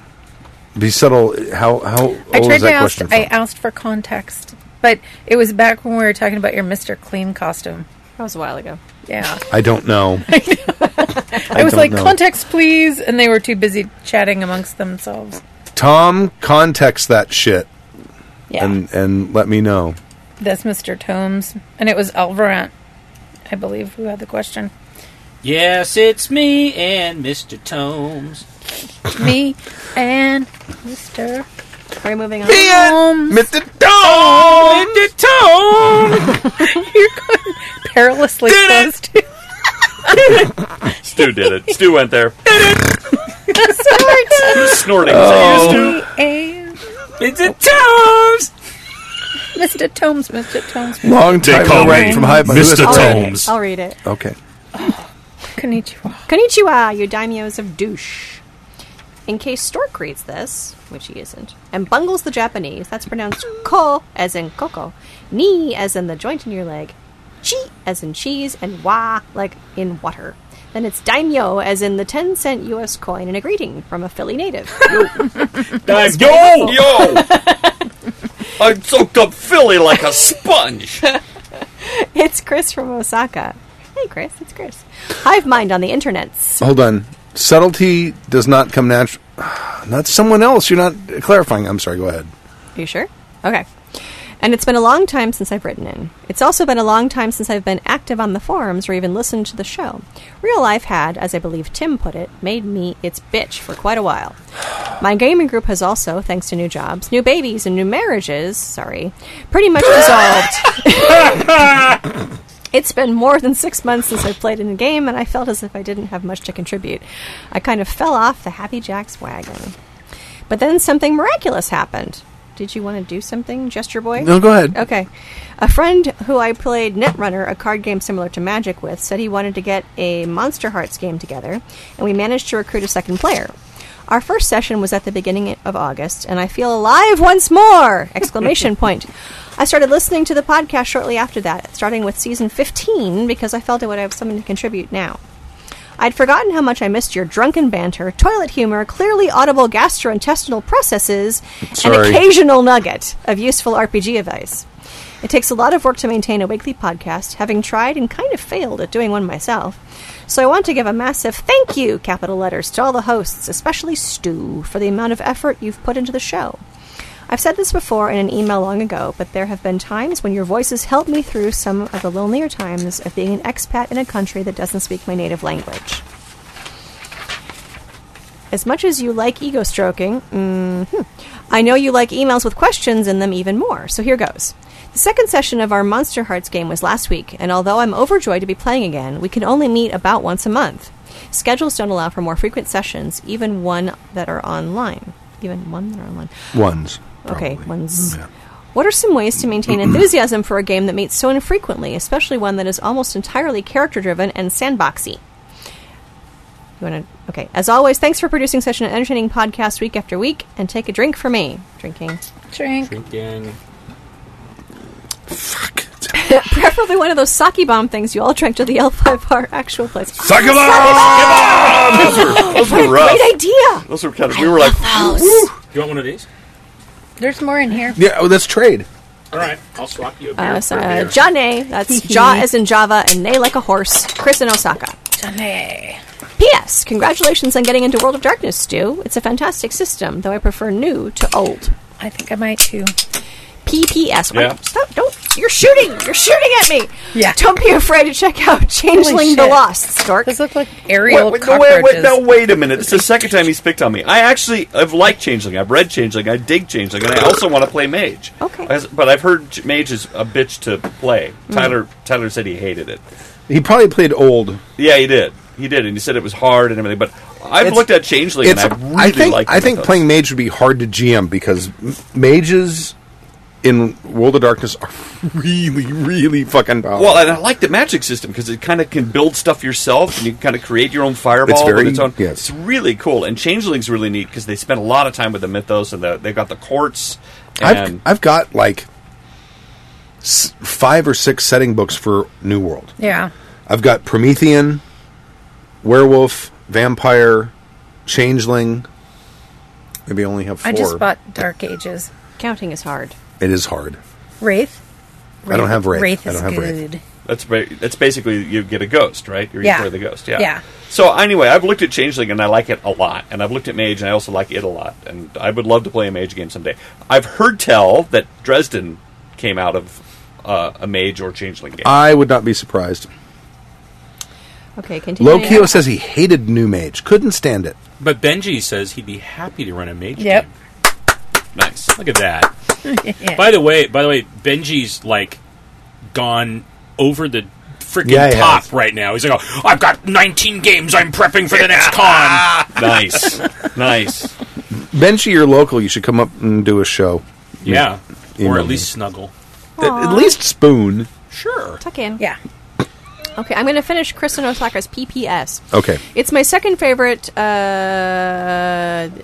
acronym. New Help. World of Darkness. New World of Darkness. I'm like, what's the New Y. line after Vampire the Requiem, though it can be pretty depressing. There will be a second edition if it's sometime soonish. There will be a second edition, if sometime soonish, 2. And then we have a PPPS. Beep, beep, beep. Beep, beep. Screw that angry GM guy. He blocks me on Twitter because I talk about Dungeon World too much. He loves Dungeon World. He said he loves Dungeon World. And then know. here in season 15, episode 4, that you're thinking of asking him to run a game of it for you? Fuck that! Hell yeah. If you're still thinking about inviting Happy Jacks listeners to run one-shots of games they know well for you guys, as you mentioned in Season 15, Episode 2. Wow, this guy does his references. I'll run an Apocalypse World-based game for you. Not that jerk. We'll have you both run games. How do you really He's feel gotta about put him? his money I where can't his quite mouth tell. is. So, how did I think Hive Mind and Angry GM, they should co-GM. I think you're right. And then Spoon. Fire and Ice. And Benji could be the middle of the Orient. there It's you a go. role-playing game version of Blades of Glory. In Monster Hearts. Your favorite movie. Don't want to close my eyes. All right, so the question was... Before we go to this, hold on, because we have something on the table here. Oh. Okay. Okay, let's try this recontext for prior question. Subtlety when you're trying to guide players toward a plot hook without going, go here, retrieve the 7 keys of Ventuzler. Tips and tricks. Very quickly, how can you subtly guide the players toward the plot hook? Well, you give them a newspaper with a lot of different plot hooks in it. And then when they go after the one that you weren't planning on, you make that your plot hook. You know, let me That's subtle. let me just say, I'm recording. I'm calling it the GM briefing, and it is a short, like 15, 20-minute podcast. I recorded the first one. You're not allowed to listen to it because you're in the vampire game, and I talk a lot about the vampire game and plans later on. But Stork doesn't listen to this shit anyway. It doesn't matter. I know. But let me just say, I gave you guys another fucking newspaper. It's true. And here's a little tiny article at the very bottom about a woman who runs a bar for the last 50 years. And I put it in there because I had 3 inches of column space I needed to fucking fill up. Seriously. And what do? You go and you rob her fucking house. I didn't. So, yeah. Anyway. I find that the way I try to subtly direct is and it doesn't always work, but I have different stuff in mind of where I want you guys to go, and I wait until you tell me you've found it in a weird way. Huh? Like for example, in Star Wars, like, oh, we did this thing, and like, you know what? I bet that guy, or we should do that thing. And I'm like, oh, yep, that's where it is. And then I put it in there, right? Because I find that like, when I'm trying to do it, right, and this was the flaw at episode 9. I had all this stuff, and I was like, okay, great, I'm gonna get this information out and everything. Stork missed a roll. Shock. And so there was a piece of information that could have come there. Now, that same piece of information, trying to be smart and have multiple places I'm giving out the subtle clues, was in the arrest records of the guy, which Elspeth asks about. And I go to my notes, and I read the wrong thing. Oh, no. And I'm like, oh, blah, blah, blah, blah, blah, blah, blah, blah, blah, blah, blah, blah. And then like, well, what about this? Oh, blah, blah, blah. And I'm off the top of my heading. And then later I realized, oh, well, shit, I never said this thing. Which may or may not have led you down the right path, but it would have been another piece of information in the puzzle that wasn't there.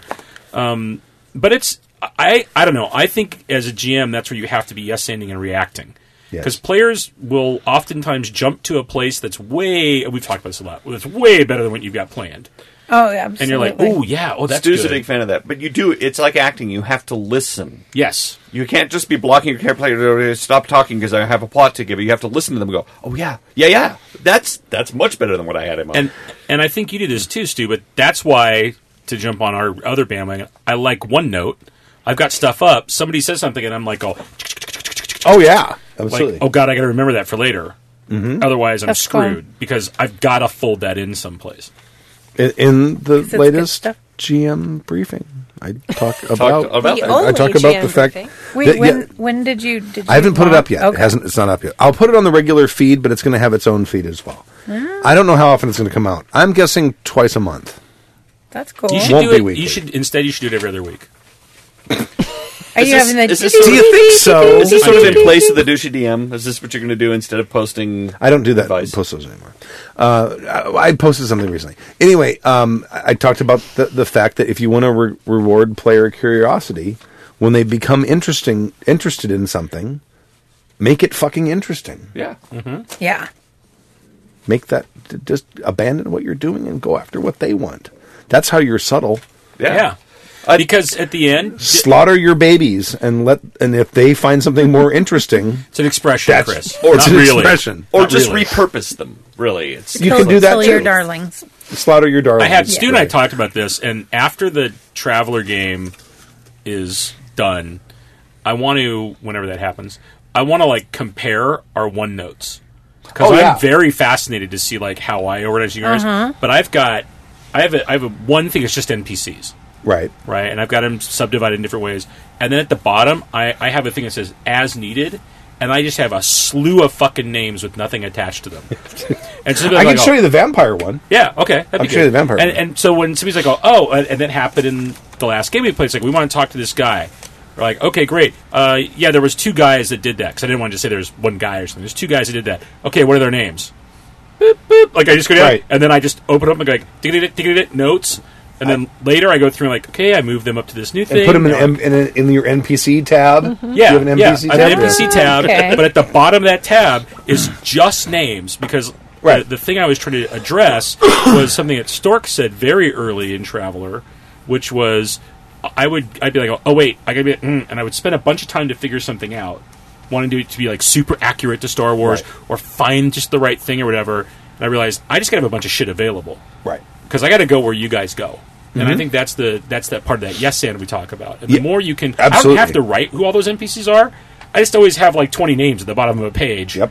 Oh, yeah. Some are human-y and some are alien-y. And So okay. maybe then the answer to his question more fully is it's not a matter of being subtle; it's a matter of rolling with whatever the players are going with. Yeah. So it's not like you're trying to insert your plot with them. You need to listen to what they're doing and fold it into Right. what they're going. And if you give them something and they don't take it but go after something else, like Yeah. you said, Stork, repurpose it. Okay. Oh, yeah, right. Oh, yes, that's where it is. Or, you Yeah. know, as opposed to him being the mad bomber with bombs at midnight. Oh, yeah, that guy's a sniper. Right. That's how he's going to take out the president. Because they're looking for a sniper. Okay, great. Right. And if you do it right, hopefully at the end they're like, wow, that was crazy how we figured that out. 'Cause that's really all you want as the GM. Exactly. You want them to be happy. Before we answer Hive Mind's question, someone just asked a GURPS question very Yeah, quickly. fuck you, Hive Mind. GURPS question. In GURPS, there are mass combat rules. In 3rd edition GURPS, the rules first appeared in GURPS Horse Clans, and then later in either GURPS Compendium 1 or 2. I do not remember which one. This is 3rd edition. I do not know if they've republished them in 4th edition. You need to ask Mook. He knows more about that shit than I do. That's it. Nice. To answer his question, which the players or the players, let's the restate the listeners- question. Yeah, I was going to say we should restate. What it. are some ways to maintain enthusiasm for a game what meets so infrequently, especially one that is almost entirely character driven and sandbox? Why? My thought is that set up someplace where the players can exchange notes Yes. or journal That's or something like that. I'm trying to remember whose game it was where the players were sending stuff out of game time to each other. Two places that's happened. Well, the biggest one that happened was Tappy's Traveler game. That was Because we all played on the Google Christ. yeah. Right? And so we were constantly interacting outside of the game. Because none of us were physically ever in the same place either. And you really got used to using that, right? Another great example, and I did put this up in the on the forums, was because we were having a little bit of time between games, Rob totally jumped in and sent all the players. First time I've ever had a player actually Yes. send stuff outside of game. That Right, was he awesome. sent all the other players NDAs and contracts to be a part of Yeah, that's his awesome. mercenary thing, and so and everything was individualized to those people. And then so when we came into the game session, there was like, oh yeah, it's fine, I signed that. No, wait, let me ask you about this. Like, Right. you know, Mazer didn't get one. Nah, I already work for you. It's fine, boss. You know, that kind of thing. And so there was, but that was all done outside of it, and it got talked about briefly during the game, but that kept everybody engaged in that off time. I was trying to remember a story that somebody said where the people were so engaged in the game that when the game wasn't running, they were emailing each other back and forth in character. And I'm trying to remember what it's somebody we know that had that happen. But I would encourage your players, especially with Monster Hearts, maybe to pass love notes back and forth, or notes in class to each other once a week. Somebody will send notes, or maybe you ask a question and they answer back in character. Even if you set up a Facebook group or Obsidian Portal or something like that. And everybody can post their... A Facebook group is great. We did that in the Tappy game. And we used to put pictures up in there and back and forth and ideas. Yep. The social medias are your friend. If only someone would figure out how to use Twitter for their game, that would be amazing. Yeah, that's not possible. And I think when you do play, having some sort of ground rules about bullshit and then try to be true to play and then not get too into the digressions or off topic, or which you're going to do because you're playing with friends. Mm-hmm. But if you kind of try to keep the game time pure, it's hard. It is hard. There it is. That's our suggestion. It looks like we all agree. Unless somebody else has anything else. Yeah. Yep. What do you like to do, Chris? Well, how do you like to stay engaged with our merry band of Eldamies? Occasionally we chat about stuff outside of game, but not that often. I mean, I used to be in the hero game that Gene is in, and there is an Obsidian Portal for it, or there was an Obsidian Portal thing for it, but nobody ever populated it, really. I'd go back and read backstory, because, again, that was one where we missed a lot of games, and I'd go back and read, okay, I need to get up to speed on the different gods, I forget where we're going, what's the characteristic of that land, so that was helpful as a reference, but we didn't do a lot of interplay during off time. You know what's actually weirdly helpful, and to me as a GM, is the actual plays we record. Like, we're a little spoiled from that. But, oh my god, I go back and listen. If we haven't played for 3 weeks or something, I go back and listen. You're like, oh yeah. I keep meaning to do that with our Eldamy game, again, because sometimes we go a long time between games. It's like, we would go to recap, I'm like, I have no idea. I should have listened to that. I should have done my homework before we sat back down at the table. The thing that's also, and even if you're never going to put them anywhere, with the propensity of devices that we all own that can record, if you're GMing, for yourself, record the game. Yeah.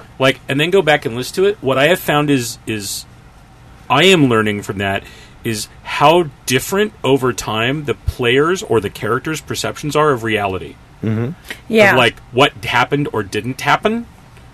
Right? Because if I asked you guys, if I got all the group together and said, and I brought a specific plot point or moment that happened and said, what happened?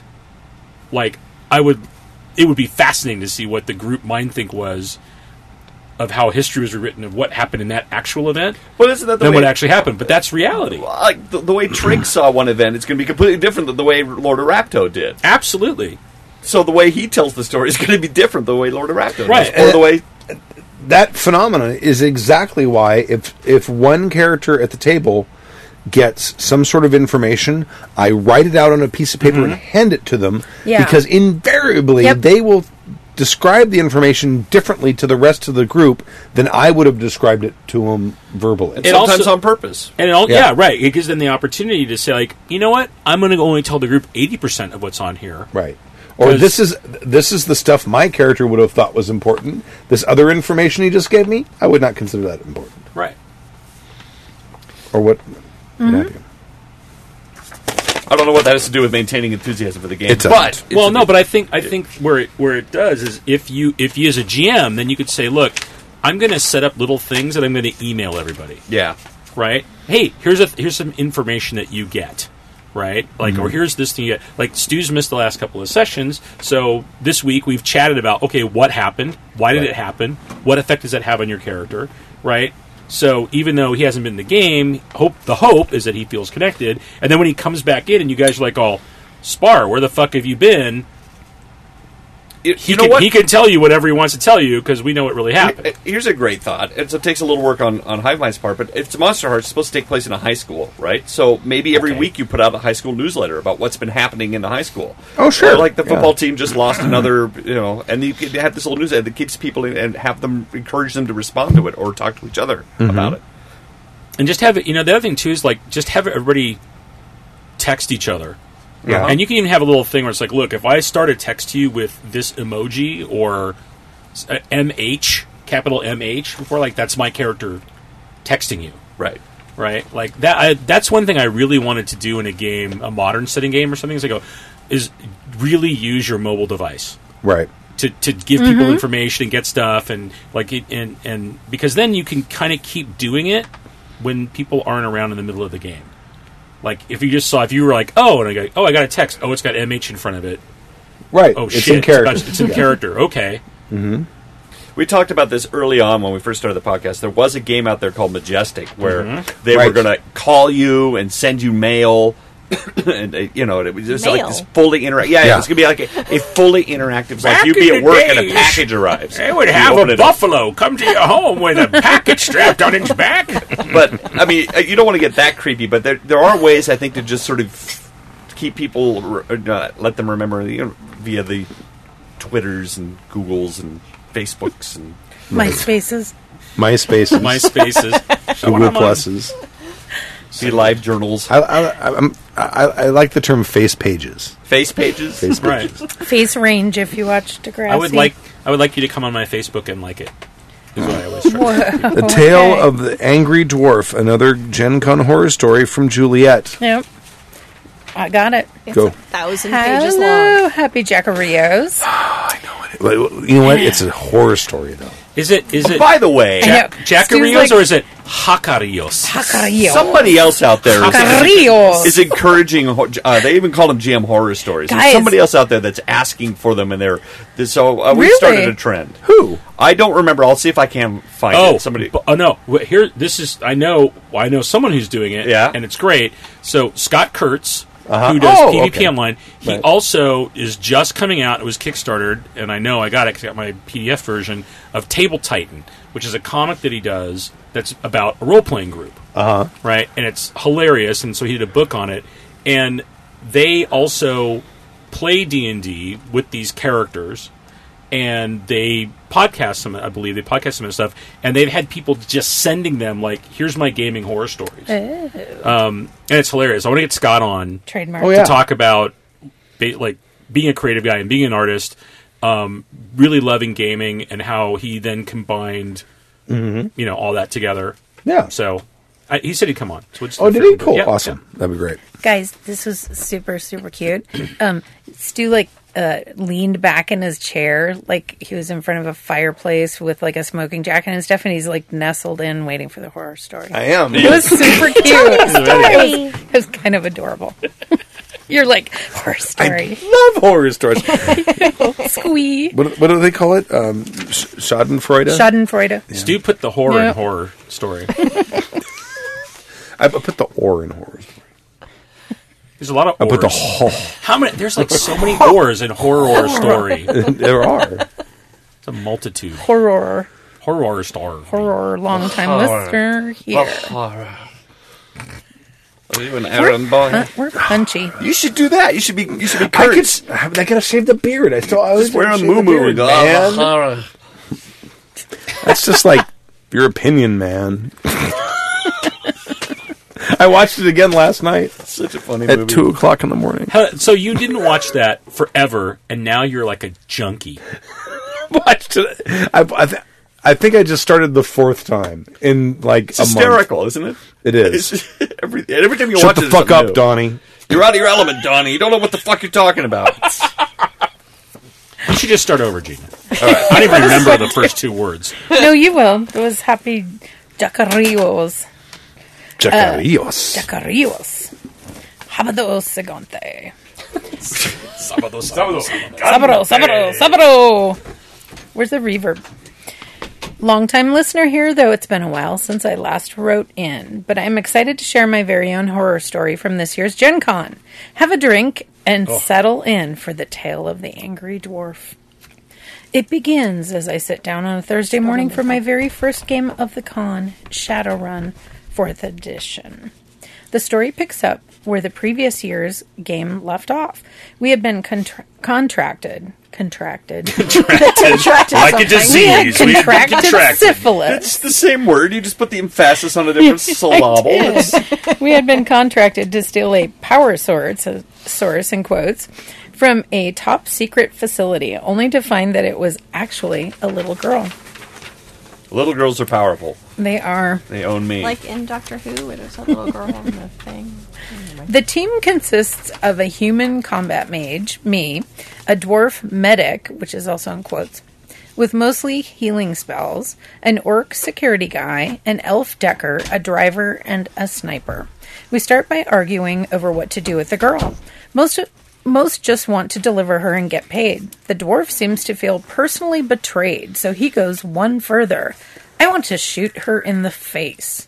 Because if you screw me over like that, I'm going to shoot you and dump you out of the car. Remember, he's the medic. Nobody takes him seriously, though. We figure he's establishing character. Guessing that the little girl is a plot hook, I start talking to her. Hello, little plot hook. How are you? Awesome. She won't say much beyond, I want my wolf. One by one, most of the group is persuaded to help try to find the wolf. The only holdouts are the elf hacker and the dwarf medic. The elf eventually gives in when the orc tells her, remember that night we got really drunk and we were never going to speak about again? I might remember that night if we don't help her. Ooh. I know. I want to know what happened. Me too. So we said, that's not a horror story. That's that's in the erotica section. Yeah. Do you have little orc in you? You want some? Want some more?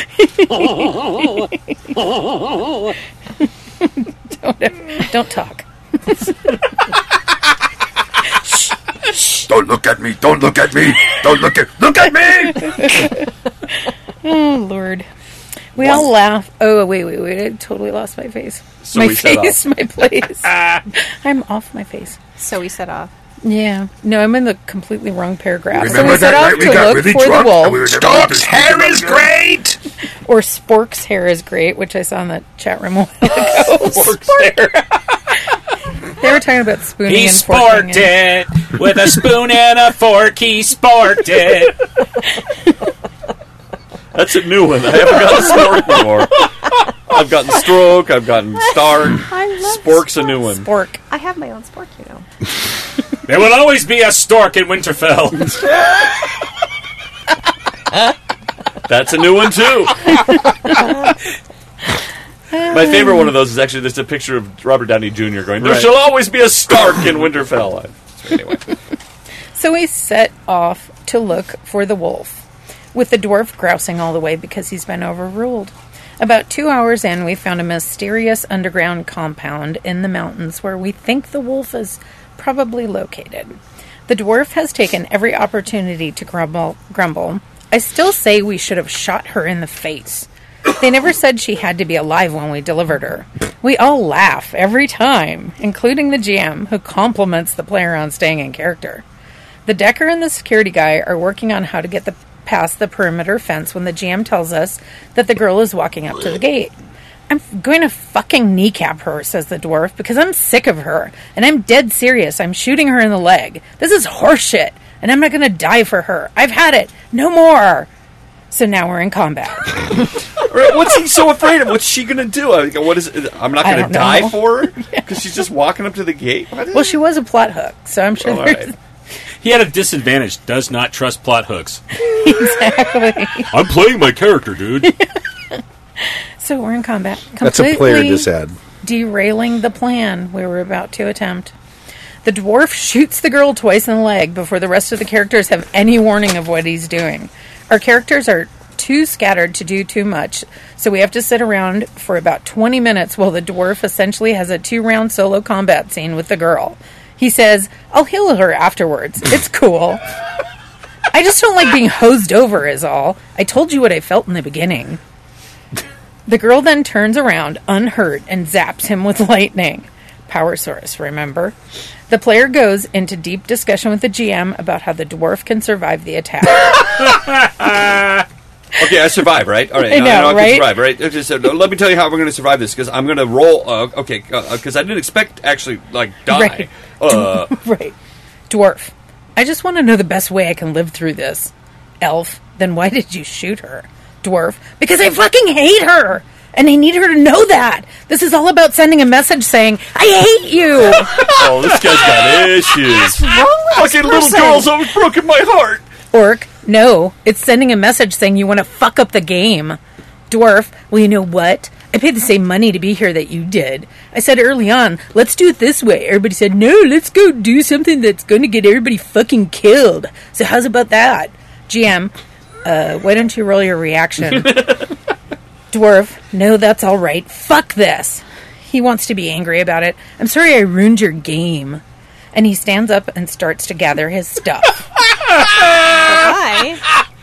Yeah.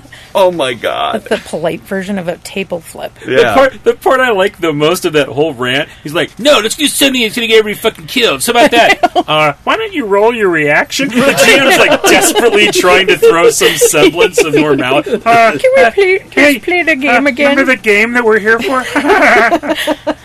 A couple of us try to talk him into staying, but he walks out. Yeah, why? At that point, it's like, go! Play again! Dun, dun, dun, dun, please, leave.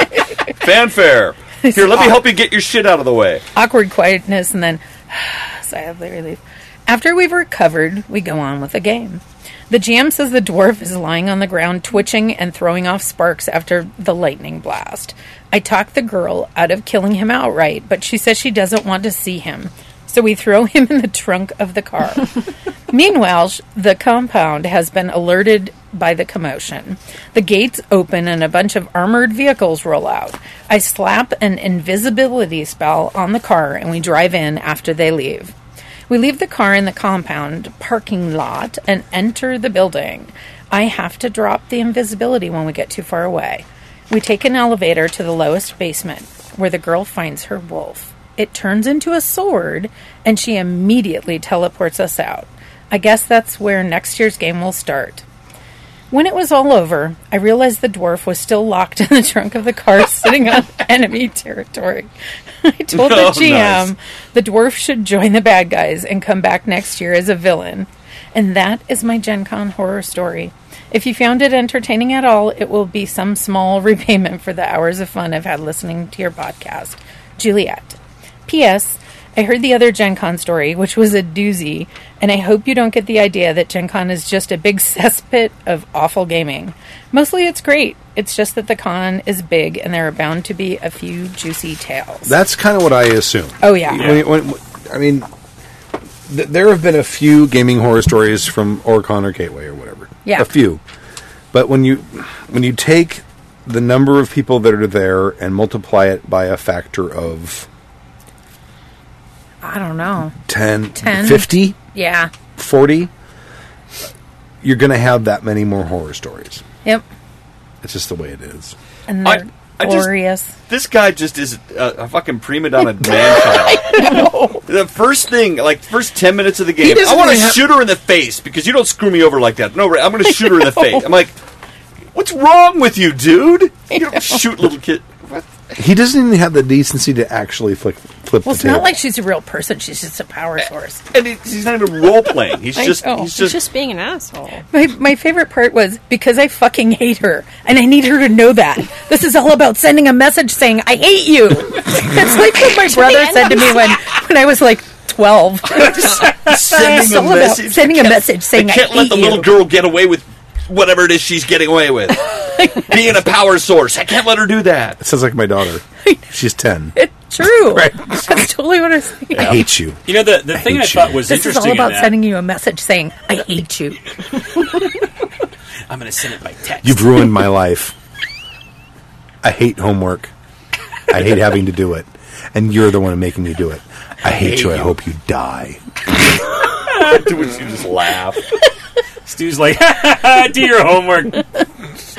You're still not working on your homework. That's nice, honey. That's nice. The thing I thought was kind of interesting is that even after all that horror, Juliet says, "You know what you should do is make that guy the bad guy," which is great, right? And it's one of those things. And Stork, you guys, I don't know if you guys have had this or not. But we've talked about the pluses and minuses of kind of running franchised games. right, at cons where, Oh, yeah. And I've run 4 Grimm games now, I think, Yay. with the same characters, and at the end of every game, something happens where it's like, oh my god, that's the next game. Like, it's crazy. The one that I ran at this Really? con was based off of, at the last con, they happened to bring Alice through with them. And so it's like, now you've got Alice, who's Yeah. from Dickensian times, but she's in this modern world, and she's like, she's like, I don't know where my parents are. I don't know I don't know where I am. And they're like, oh my god, you got to get her home. At the end of getting her home, she goes through this looking glass, and then the white Licking glass? the licking glass. Hey. I saw that Alice in Wonderland. It's That's actually right. a pretty good Hot. film. It's actually a really good film. Yeah. Alice in Thunderland. No, Makes it's it actually justifiable if it's a food. Through the looking glass. Through the looking glass. That's right. And so she went through, and then the White Queen says, basically, Alice tells him, think about where you want to be. Where's the place you want to be most in the world, and that's where you'll go. And so the kids all think of their home, but the one kid who's the dreamer, if you played Grimm, so they're in the Grimlands, like whatever they think of starts happening. They're kind of the mages, sort of, when they're in Grimm. It's the Stay Puft Marshmallow Man. That's right. So he walks up, and the guy who was playing him said, I walk into the glass, I'm kind of looking at this paper that I've been drawing on, and he walks to the mirror, and he bumps into it. And he doesn't go through. Because here, he's not the He's not weird, different. nerdy, artsy kid. Like, he made a dragon, like, he did all this stuff. So I'm like, oh my god, like, the next game is basically, so this kid's been missing for a couple weeks, nobody knows where he is, the kids know where he is, they go back because of time differences, I can do whatever I want, and the kid's name? Arthur. I'm like, holy shit! Like, this is so awesome, right? So, like, I've got That's so much to awesome. work with for whatever the next game is. And I think that's, Such a fun game. as a GM, that's super cool, even if you can do it at cons. And if you go to the same con a lot, like we get the privilege of doing by playing at the same one year in your year, you've had people that have played multiple times in Freak Show. Yeah. Trying different characters. They want to come back and play the same character, and Yep. what's happened before informs what they do moving forward. Not really. I just make each one sort of a standalone because I haven't killed any of the characters and stuff that happens.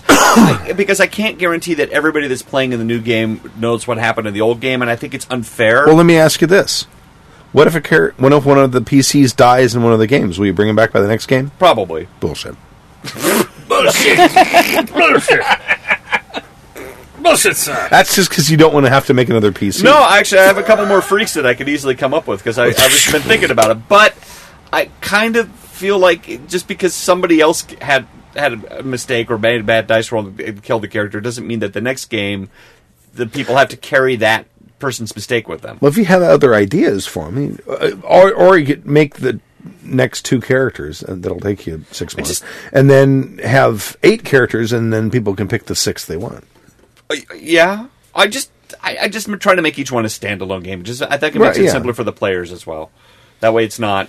What do the other players do? Because I don't want to mess up the history. I'm like, I don't care. Play the character you want to play. No, Sure. but it's less about messing up the history. It's more there's some kind of but the continuity you have is it's like all your characters have done stuff all together a bunch. Yeah. Right? And that's where, because I've done this a few times, where we got to start in the last Grimm game was you've all experienced this before. Maybe not all together, but you have a commonality in that you've all somehow gone into the checkerboard kingdoms before. So I didn't have to. The first time I ran it, it was like, oh my god, what happened? It's totally weird. There was that whole sense of exploration. But now I can say these characters are experienced with this. And it does help. It's a shortcut because now nobody has to hide their powers from everybody. And right. Now nobody has to sit around and go, well, do you know I'm magic? And everybody's and like, you guys all know everybody else's powers. Right. Oh, and, okay. Right. And yet there's built-in connections too. Right. Yeah. And I do it in their backstories in Grimm, and you do it with you're part of this team. Yeah. Like you all just do this. And that's why I think that's a continuity that you get to build from game to game. And even saying hey, What's previously you've liked this or haven't liked that. Benji says continuity means yes and. Okay. Really? Is that what that means? That's what it means. I've never looked it up in the dictionary. He would know. He works fair. He's named after a cute dog. He would. I saw that movie. That was one of the very first movies I saw. There were like 10 of them. Yeah. I saw the first one. Wow, yeah, I did too, the original. Little back roll, yeah. I like what Mr. Manowar says. Stork doesn't have bad dice rolls. He has creative failures. Now, see, and Angry would argue with that, saying, you failed. You're a loser. You failed. Get out of my game. So, Nice. Out. Maybe. Dreads. Are we done? Bork. That's Oh, it? the emails. Close-ish. Yeah, Yeah, okay. out of emails. Unless there's Right, anything right. interesting anybody's asked in I know. I'm No, looking. those are all left over. leftover. Leftover And yes, questions. NAFZib, there is an amazing 70s Alice porn. yes, I have there is. seen that. It is actually really good. Yeah, it is good? hysterical. No, it's like funny. It's funny. It's actually funny. There's nudity and stuff, but it's 70s porn, and so it's nothing really hardcore, and it's actually pretty funny. And it's there's some songs in it that are Right. actually catchy. They're like dancing around. Yeah, They're it's, like, it's a musical. yeah. And I was listening to like the Humpty Dumpty song, going, "This is actually a pretty good song," and it's hysterical. Is it called Humpty Pumpy? No, it should be, but There's and then Dave, 'cause Humpty Pumpty. because we were talking about Alice, and David said, "Oh my God, in the '80s there was some like Alice in Wonderland, like they did it on television." And so he found it and brought it over. And the next night that we can't play on a Monday or something, and we're like, if Right. you're sick, because that's 98% yeah, of the reason. yeah. Dave's like, keep it here, and then we'll just come to your house and we will watch Alice in is that the one Wonderland. with Martin Short? And, Yeah, it's like everybody who was big in the '80s on Yeah. television is. Oh, in it. really? Okay, you have to watch it sometime when I'm there because I love Alice Yes. stuff. Have you seen the porn? I have not. I want to now. You can find it on the YouTubes. It's actually on YouTube? What's Not that Storks looked up porn Well, on no, YouTube. but. what was so funny? I Red- read. I had you mean Red when too. I was a kid. Well, maybe. I don't know. I typed it on YouTube and it came up, but it's edited. But what I remembered as a kid, because I remember like sneaking up and watching it at Showtime. What am I reading? And like not digging it. It was like the first sort of porn. And then watching it now with the songs, I'm like, this is funny. This is great. Okay, Benji says, "Okay, folks, name which you'd prefer: mage or changeling or ellipses. I know I'm going to regret it. Name the game or genre, and I'll run it at the next con." Wow. What do you want to play, Stork? I want to play Mage. Mage. Okay, Mage. So mote it be. But he's not running 19 games at the con. I believe Yeah. there's not 19 slots. You know what though? No, He there. says that. I Not know. it's not because anybody's making him. I think you're right. He says he's prepping 2 games, but he has like 15 more. That's in, awesome. in the No, back. that's awesome. Excited. He's Go excited. one Yeah. of us. One of us. Go. Yeah. Benji. He's prepping his next 3 What's cons worth Stork, of games. Stork knows the Earl off the top of his head. Oh, the Alice, is that? The URL? Yeah. For the Alice porn. The problem is I don't remember the actual name of the. It's not. I don't think it's Alice in Wonderland. It's like Alice. I don't know. So And the Bone Land or something? no, the it's fucking not. laugh. It's not nearly that. It's not nearly that crass. It's just the odd thing about it. Alice. Porn, but it's really classy. It is. I have It's the 70s internet's porn. in It's front of me. softcore by our In standards. Bonerland. And it's Oh, funny. gotcha. Yeah. They did some weird There's Alice in softcore shit Wonderland back and then. X-rated musical fantasy. That's it. That sounds And it's What? available on xvideos.com. Those people X were videos. Are you sure that's not 10 videos? It- Maybe it's a. That's Roman It numeral. could be. It may be 10videos.com.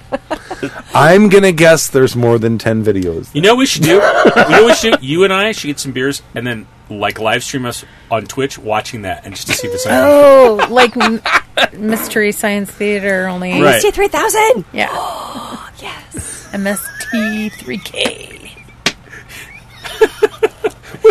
MST3K, but porn. But like bad 70s porn. Yay! All right. Magic, the X-rated music. Mage, the X-rated musical fantasy. Harry the Harry Pottering. the Pottering. Harry the Pottering. Harry the Pottering. My favorite of the when we were in college, I found one that was called. It was supposed to be taking place at a 4th of July party. Was the setting for it? It was Yank My Doodle, It's a Dandy. Which I remember that title. so good, Wow. so Yank good. my doodle, it's a Classic. dandy. Yank my doodle, it's a dandy. That's going to be one of Bolt Upright's porn movies. That Wait, are in the wait. 70s. Yank my doodle, it's a That's dandy. Bolt Write a Upright's song. two. Write a song Two. with that. That's a song. Totally. Broke Chris. It's like a Boggard song. Chris is broke. I mean, Yeah, there are look some that shit actual up. porn movies that were hysterical, like Ordinary Peepholes. And Idaho Smith and the Temple of Poon. See, here's the thing: is they used to care so much more about the titles and making them funny. Now it's just like, Ass Blasters 43. Right. Nobody gives a shit. No, you don't get genital patent anymore. 1985, Yank My See? Doodle, It's a Dandy. You know what? And where is it listed? IMDb. IMDb. Of course. It's the Internet Movie Database. I'll bet you Harry Reams is in it. Harry? No, he might have been too old by then. Let's see. You're never too old to have your... Damon Dandy. Christian, Billy D., Gary Eberhardt, Gabriella, one name, Elmo Levino. Oh, Elmo Levino was brilliant, by the way. His summer stock Shakespeare, spot on. Oh my God, his Othello was Here you brilliant. go, Rick Ryder. Rick He Ryder. plays Sharky. And then Herschel Savage plays Roscoe. There's only one woman in this entire porn movie? Shauna, Gabriella, Melissa Melendez. There's three. All right. It's about your doodle. Yeah. God. Something Oh my makes me God. think you're always going to find more men who are willing to do porn than women. Saturday Night Beaver. Did you find the list, the top 10 list of the best porn names ever? Oh, yeah. Somebody, I remember the Sperminator. I saw that one. Classic. Oh no. All right, so here's the top 21. You've Got Mail. Everyone I Did Last Summer. The Booby Guard. Oh no. Ocean's 11 Inches. E.T. the Extra Testicle. You know what? Stu will never watch that porn because he's heard so much about it and he doesn't want to be disappointed. I've never seen E.T. Night of the Giving Yes, I'm aware of Wait, that. Night of the Giving Head. Head? Night of the Giving Head. Seven the Sperminator. Edward Penis Hands. That's Mm-hmm. Yeah, that's that lame. one. The Bone Ranger. Goodwill Humping. A Few Hard Men. Village of the Rammed. Cliffbanger? What's that from? I don't. Cliffhanger. Cliffhanger. Breast Side Story. When you're a tit, On Any Given Come Day. Crazy. A Clockwork Orgy. An Officer and a Gentleman. That's stretching it a little. Oh, okay. I think this might be my favorite so far. Gulp Fiction. It's right above Oklahoma. I'm not sure how I feel about that one. Beverly Hills 9021 Ho. Lame. The Bear Bitch Project. Agree. My Bear Lady. Bitantic? I don't know that one. Wait, what? Bitantic. Bitantic. Not Titanic. Titanic. Oh, because they're Titanic. bi, I got it. and it's Ah. yeah. And here's another one, Pulp Friction. You already had Gulp Fiction, so Well, they were Gulp Fiction's better. Buffy the Vampire Lair. Let's just go. Oh yeah, I remember On Golden Blonde. That was a classic. That's a classic. Oh my God! Phil Bill. Phil. Well, sure. Womb Raider. Geranal Park. So we'll just put it in the Rainal chat room. Park. Oh my God. You already have Jurassic Park, so you know. Yeah. Okay. Anyway, Forest Rump. yeah. Forest Rump. That's good. Sorest Rump. Forest Rump. Rump. Brazier to eternity. Yank My Doodle, It's a Dandy. And Yek No Mochi said, "Ass Blasters 43 is the name of my next Traveler campaign." And There you That's go. pretty good. That should and totally yet, be Ordinary Peepholes wasn't in there. Oh, I don't remember good. I don't remember the name of it, but there was an RPG system Wait that a was minute. based on the fact that your characters by day were all porn stars, and at night they were superheroes. You're right. And I can't remember. was that? Yes, and that was the premise for it. And I can't remember what the hell I'm it running that was. at the con. That's awesome. Because we can use all these titles. Well, you pretty much you could probably run that in Spirit of 77. That'd be great. I'm sure. That Well, sounds anyway, neat. we'll leave that. We'll leave the people to find that. I gotta go. Unfortunately, I gotta when you work put tomorrow. porn star in a Google search Yeah. and with Yeah. the word RPG, it starts out with porn. You're like, no, I'm no, not seeing wait. it. Big Bang Empire. Oh, but there's the great playing D&D with porn stars, which is yeah. brilliant. All Which, right. which the Boggards simulated We did. in pants. Yes. And I wear no pants. Right. Oh, you're right. Yeah. We had the very talented and very sweet Paris Kennedy. I'm glad you said simulated, not stimulated. Whatever. However you want to hold your dice. Doesn't Yes. matter to me. All right. Should we call it? Sure. We're listeners of Happy Jack's RPG podcast. Thank you for joining us for season 15, episode 12 of Happy Jack's RPG podcast. My name is Stu. This is Chris. This is Gina. This is Stuart. And this is Colonel Sanders. And we'll see you in February at the convention. And also next Friday for the show. Happy Jack's We're taking like a Live. 6-month hiatus for the podcast. See ya. Thank you very much, and we'll leave you with a song. Ta-ta. So Dungeons and Dragons, hero Pathfinder, fate or savage lands, evil plans will be usurping, though we could do with less burping. Happy Jack's podcast will be douchebag song. A lusty young smith at his vice stood a-filing, his hammer laid by, but his forge still aglow. When to him a buxom young damsel came smiling, and asked if to work at her forge he would go. With a jingle bang jingle bang jingle bang jingle, with a jingle bang jingle bang jingle, hi-ho. I will, said the smith, and they went off together. Along to the young damsel's forge they did go. They stripped to go to, 'twas hot work in hot weather. She kindled his fire and soon made him blow. With a jingle bang jingle bang jingle bang jingle, with a jingle bang jingle bang jingle, hi-ho. Her husband, she said, no good work could afford her. His strength and his tools were worn out long ago. The smith said, well, mine are in very good order, and now I am ready my skill for to show. With a jingle bang jingle bang jingle bang jingle, with a jingle bang jingle bang jingle, hi-ho. Red hot grew his iron, his both did desire, and he was too wise not to strike what was so. Quoth she, what I get out of the fire, then prayerly strike hard and redouble the blow. With a jingle bang jingle bang jingle bang jingle, with a jingle bang jingle bang jingle, hi-ho. 6 times did his iron by vigorous heating grow soft in the forge in a minute or so, and often was hard and still beating and beating, but each time it softened, it hardened more slow. With a jingle bang jingle bang jingle bang jingle, with a jingle bang jingle bang jingle, hi-ho.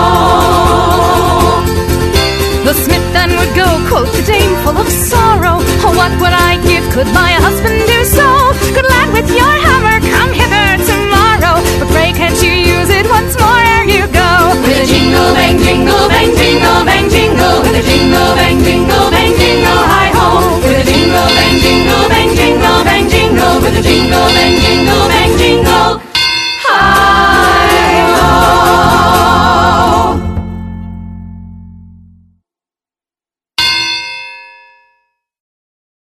The preceding program has been a presentation of the Angry Folk Media Empire. Bum bum